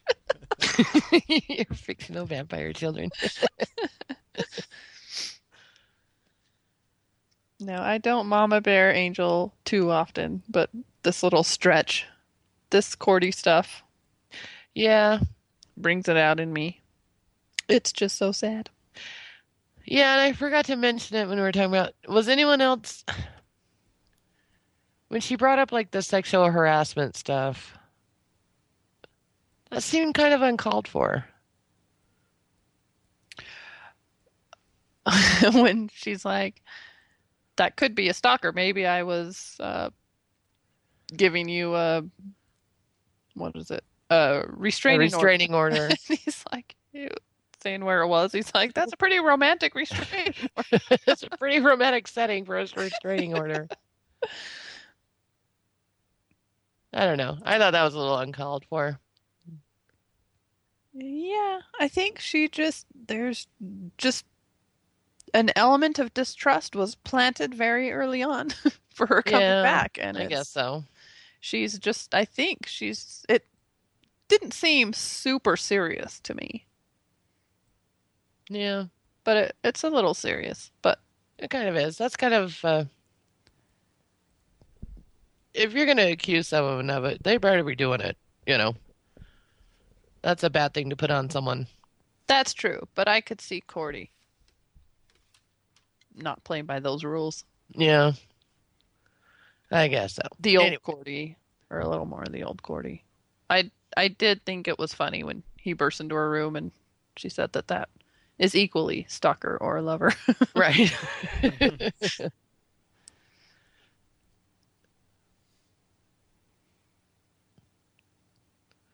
Yep. So what did Cordy see at the end? You were gonna tell me. Oh yeah. I will say that this and where we're at in Buffy are two very pivotal episodes that kickstart the season. It's gonna, not that it's been slow so far, but it's ramping up real quick. And maybe your questions will be answered. Cool. Not all of them soon, but some. I did like the fight, to get back to the episode. I forgot to mention this. I did like the Angel and Connor fight in the kitchen. Yeah. Mm-hmm. Yeah, that was one of my notes too, like this kitchen fight. Yep. Funny that he had no idea he was fighting his son. His son. And he had daddy issues. I know. I guess guess I like seeing Connor thrown against like a refrigerator. That is always a good time. I think that's what I like the most. I mean, I feel bad because he was a baby like 8 months ago. But But he's so angsty and annoying. yeah, I know. They need to do something with him.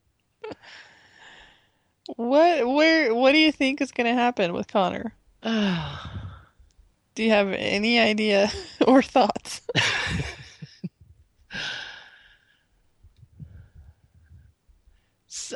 Something's he joins Wolfram and Hart. Something's gotta happen because this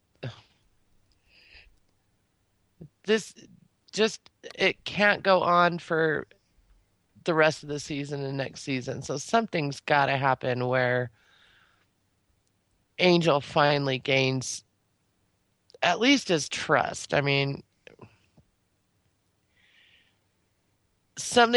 Angel's gotta like do something to turn Connor around a little bit. I don't expect him to be like, I love my dad, you know? But I don't know, just this pure hate of Angel is just really getting old, and it just seems really unfounded. I mean, I don't know. It seems like he's seen Angel do enough good things so far that he's got 17 years of poison. I know. I know. I mean, it's got to be difficult. He doesn't necessarily love his father, and it's easier to be angry at him than to love him. It's like you take away the hate and the anger. What does Connor have left? It's like Right. He's holding on to that because that's all he has, and he's not ready to replace it with affection. And I get it, and I don't expect there to necessarily be affection. I'm just tired of this, the looks he gives. Just the hate and his little looks that he gives them, and I don't know. Well, you aren't the first. Something's got to happen. Like I said, I don't expect him to be like, I love you, Dad, you know. I'm fine if that never happens, but this has got to stop where it's at. The hate's got to stop. What about Cordy? That's the problem, because I think, well, I hope Angel and Cordy get together, and that's just going to be another reason for Connor to hate Angel. Because he thinks that he and Cordy are a thing. Gross. I know. What Angel needs to take Connor on a trip. They need to go camping. They need a father-son bonding trip. They need to go fishing. They need to go. What would single vampire dad do? He would take his kid to a hockey game. Hockey, aw. Philadelphia Flyers, of course, because The little baby hockey sticks. Exactly, right? Right.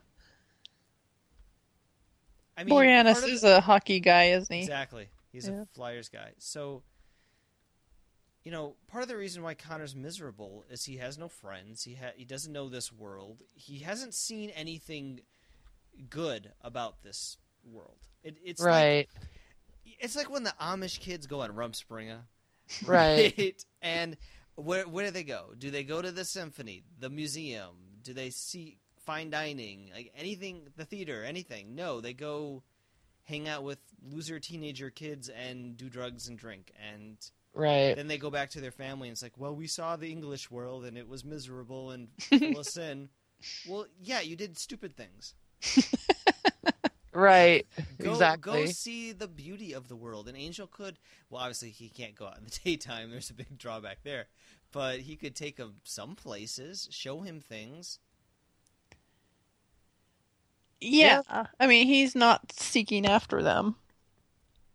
He's creating his own badness around him. Exactly. Because it could be there, but yeah, how much of that is his fault? I don't know why I want to play devil's advocate with Connor because I hate him. Screw that kid. Well, the thing is that if he's so desperate for a family and stuff, he's got one, you know? Mm-hmm. I mean, he's got a father and then Cordelia as a mother figure. And then Mommy and Daddy could even get together. I know. I mean, he's got a family right there. So what is he searching for? Is he thinking that someone's going to adopt him or something? Two things. One, it's gross to think of Cordelia as a mommy figure when he's sleeping with her and kissing her. And second of all... Hey, I do a Bates Motel. I do a Bates Motel podcast. Don't tell me about creepy. He might feel like he's betraying Holtz, too. Yeah. He's got issues. I have a hard time believing that Holtz was a real, like, affectionate father type thing, though. I mean, I don't know. I know that that's all he knew growing up and stuff, but his dad just filled him full of hate. That's not a dad. I don't know. No, and it was in doing that in a hell dimension. In an unspeakable hell dimension. Yeah, I don't know. But you're right. It's time for some character growth from Connor. It really is. The shtick's getting old. So right. I get it. You know. Let's find another mode for him to be in. Yeah, that's why I just think that something's gotta happen, because I just don't see them doing this and if they do, that's just, I don't know, how long did they let Dawn be just a whiny, annoying teenager? Too long. 7 seasons. How many seasons is she in? 3, 5, 6, 7. 3 seasons.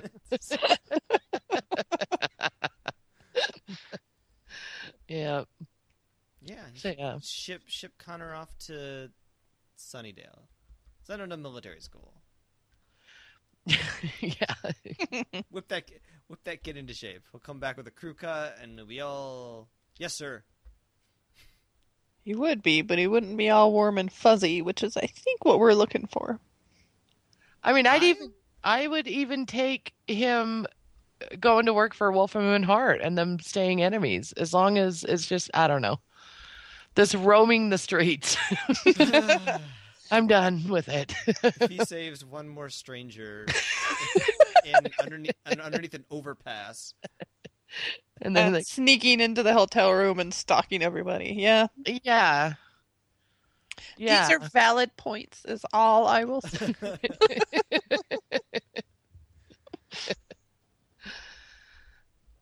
Okay. Oh, they're going to hate him on Potential Cast or Redemption Cast. Oh, man. Yeah. All right. Well, let's see. Any other specific predictions?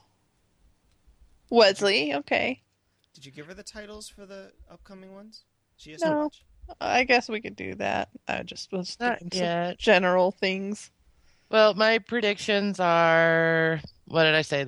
The thing that Cordy saw might have been Angel. And I did mention in my notes, I do think Wesley is going to rejoin the gang. Yep. You did say that. And what about Fred and Gunn? You know, I'm wondering if Gunn's gonna be off the show kind of soon. Those two crazy kids aren't gonna make it? No, I don't think so. Off the show walk off or off the show dies? There's two ways to leave a show. Yeah. He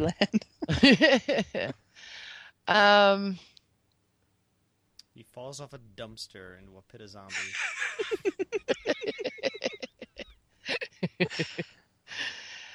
That would be tragic. I don't know. That's because I'm going with dies. Because I think what happened between in the symmetry one, I think I think that was like the doom for Gunn. Hmm. And just the way he was in these episodes, just not feeling like he belongs. You know, maybe, I don't know. I just don't see him being on much longer, actually. Okay. A vampire runs him over with a truck. And says, how do you like them apples? And then that would be a good way for Wesley, because I want Wesley to join the gang again, but the way he and Gunn are together, I don't want that, so I want Gunn to go.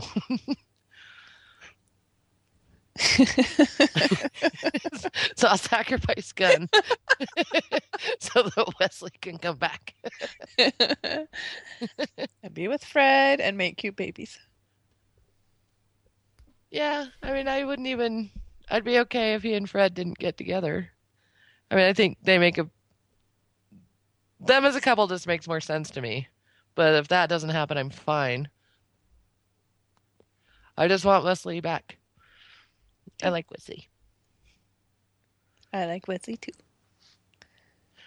Okay. You get 3 episodes again. The first one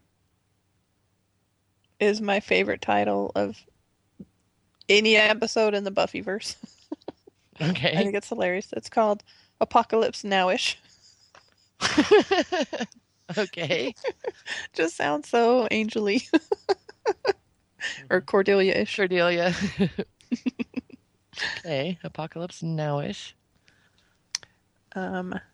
Habeas Corpus. Corpses. Habeas. Corpses. Corpses. Okay. And then Long Day's Journey.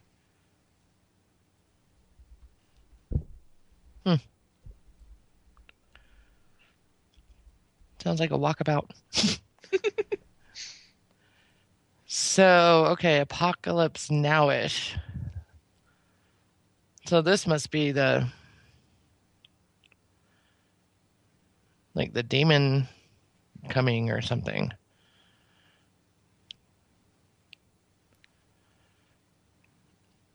Could be. Right. Yeah. It's got to be some sort of... They think it's the end of civilization. Apocalypse happening nowish. Nowish.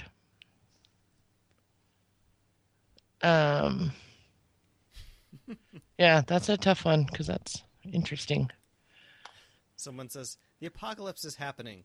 Soonish? No, nowish.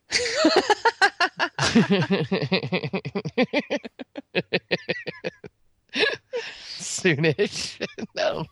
It reminds me of Scout. When she says dark pink, she calls it darkish pinkish. She has for years. And it always makes Rob and I chuckle. Yeah, I don't know. Sounds like a heavy episode, but that's weird for what is that, episode 6? 7. We did tell you the Angel seasons are structured a little different than Buffy ones. True.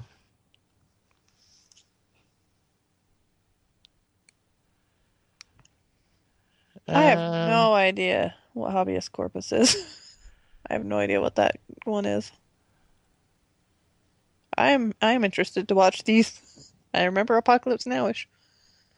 Well, habeas corpus, isn't that when you feel like you're being wrongfully prisoned or something? You can I don't know. Yeah, you can file habeas corpus. It has to do with being unlawfully detained. Yeah. So maybe we have some corpses unlawfully detained. Long Day's Journey. I actually don't know what that one is either. I need to watch these. Yeah, I'm going to put that as a Connor. I have a suspicion of what it is. Connor goes on a vision quest. Yes, Connor goes on a walkabout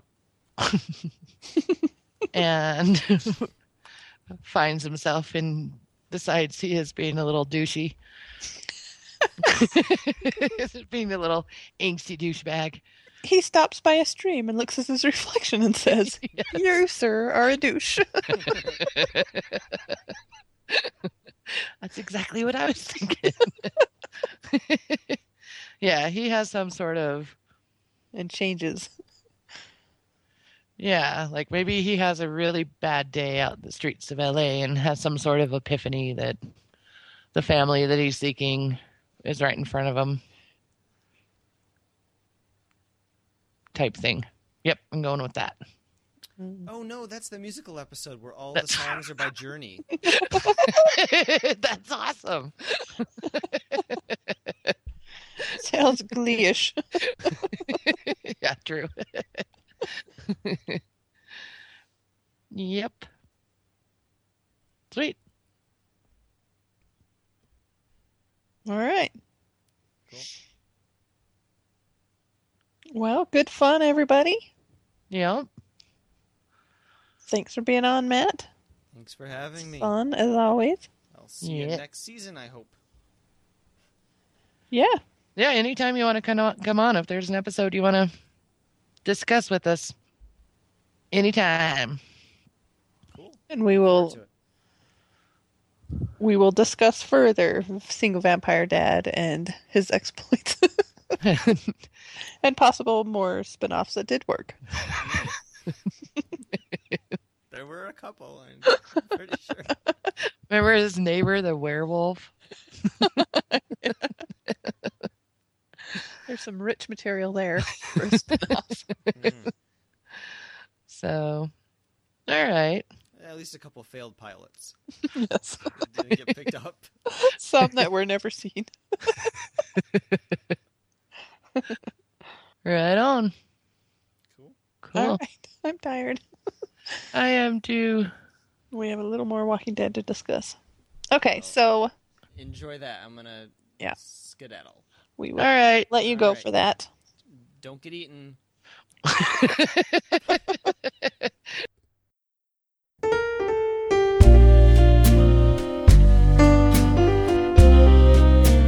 You don't know me.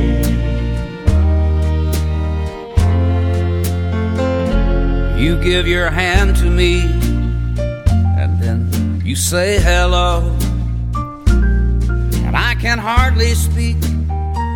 My heart is beating so, and anyone could tell you think you know me well, but you don't know me. No, you don't know the one who dreams of you at night and longs to kiss your lips and longs to hold you tight. To you, I'm just a friend. That's all I've ever been. But you don't know me. You don't know me. For I never knew the art of making love, though my heart ached with love for you.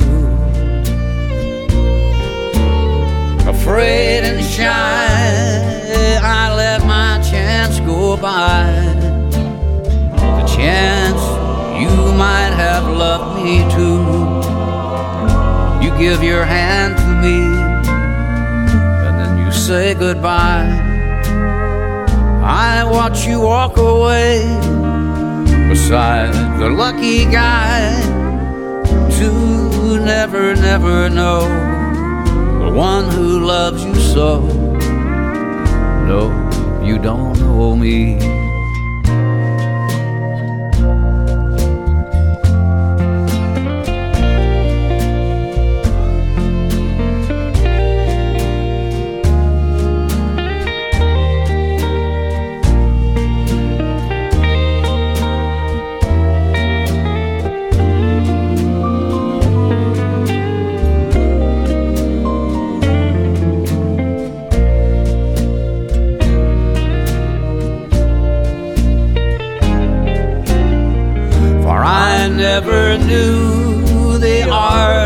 making love, though my heart ached with love for you. Afraid and shy, I let my chance go by, the chance you might have loved me too. You give your hand to me and then you say goodbye. I watch you walk away beside the lucky guy to never, never know the one who loves you so. No, you don't know me.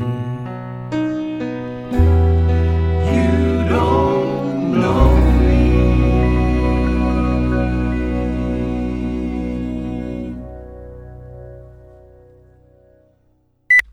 Did we get? Oh, we did get a couple feedbacks. Yeah, we did. Oh, we didn't get any cat script. No Boo, cat. Boo on you, cat. Future cat. My Sundays are not as complicated. Mormons are busy people. And that is not, the 3 hours on Sunday is not all. There's other stuff throughout the week. We're busy bees. Yep.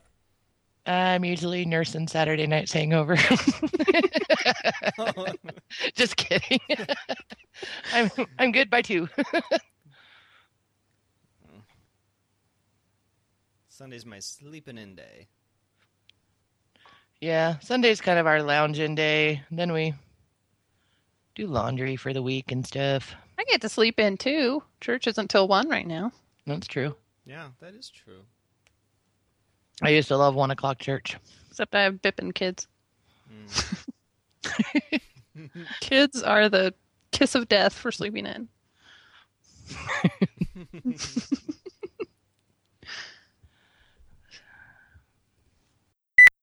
Okay. So, Sue, when you're watching Angel now and the titles come up, do you sing to yourself, "Angel's a vampire who has a soul and he's glad to see ya"? Sometimes I sing it on my way to work. Yes. I was going to say maybe she hasn't heard it enough because we who have listened to Redemption Cast has heard it over and over and over.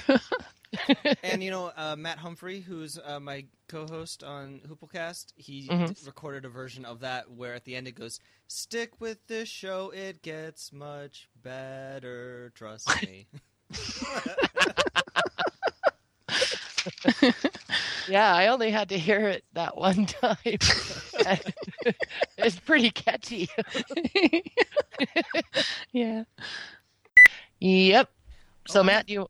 I have to track down Psycho 4 because I want to watch that and then so I can listen to your episode about that. I'm going to add that.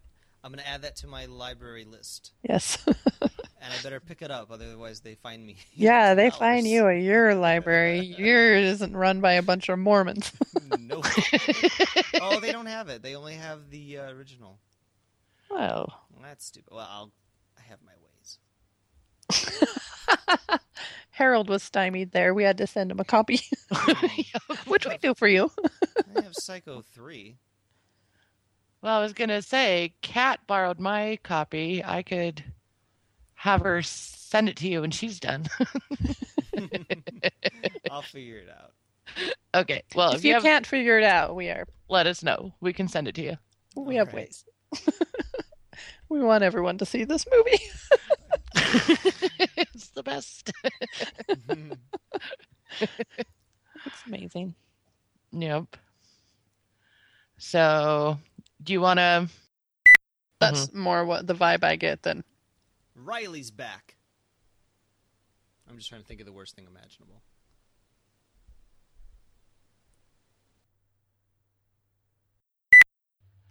Well, also, you just can't tell me that Glenn's leg isn't out from under him and that his leg's going to get bit or a finger. Dead. Well, you were gone. You were gone for a while. We thought, we don't know how long you'll be gone. That's fine. I rebooted. I fixed myself a snack, which I'd been wanting to do, but I didn't want to leave the conversation, so I made myself a snack. We made use of our time too. Yeah, because we were going to do a little Walking Dead talk after we finished, and we were going to let you bow out. The last thing I remember is that we were trying to think about what was slouching toward Bethlehem, and I said, Riley's back, and then we both went silent. And I was afraid it was because I shocked you in horror. Turns out my internet went out. You're like, hello, is this on? It's like, oh, Did wow, you- one step too far. We would have been shocked in horror. Just so you know. Yeah, podcasting is an Different. interesting thing. So I don't know. Yeah, it is. I definitely had a turnaround on Buffy. I kind of made fun of it the first couple seasons. Well, and you had every right to. And I was like reluctant and like, all right, I'll watch the next couple, you know. And now I'm like, when can I watch the next couple? When are we going to talk about these so I can watch the next one?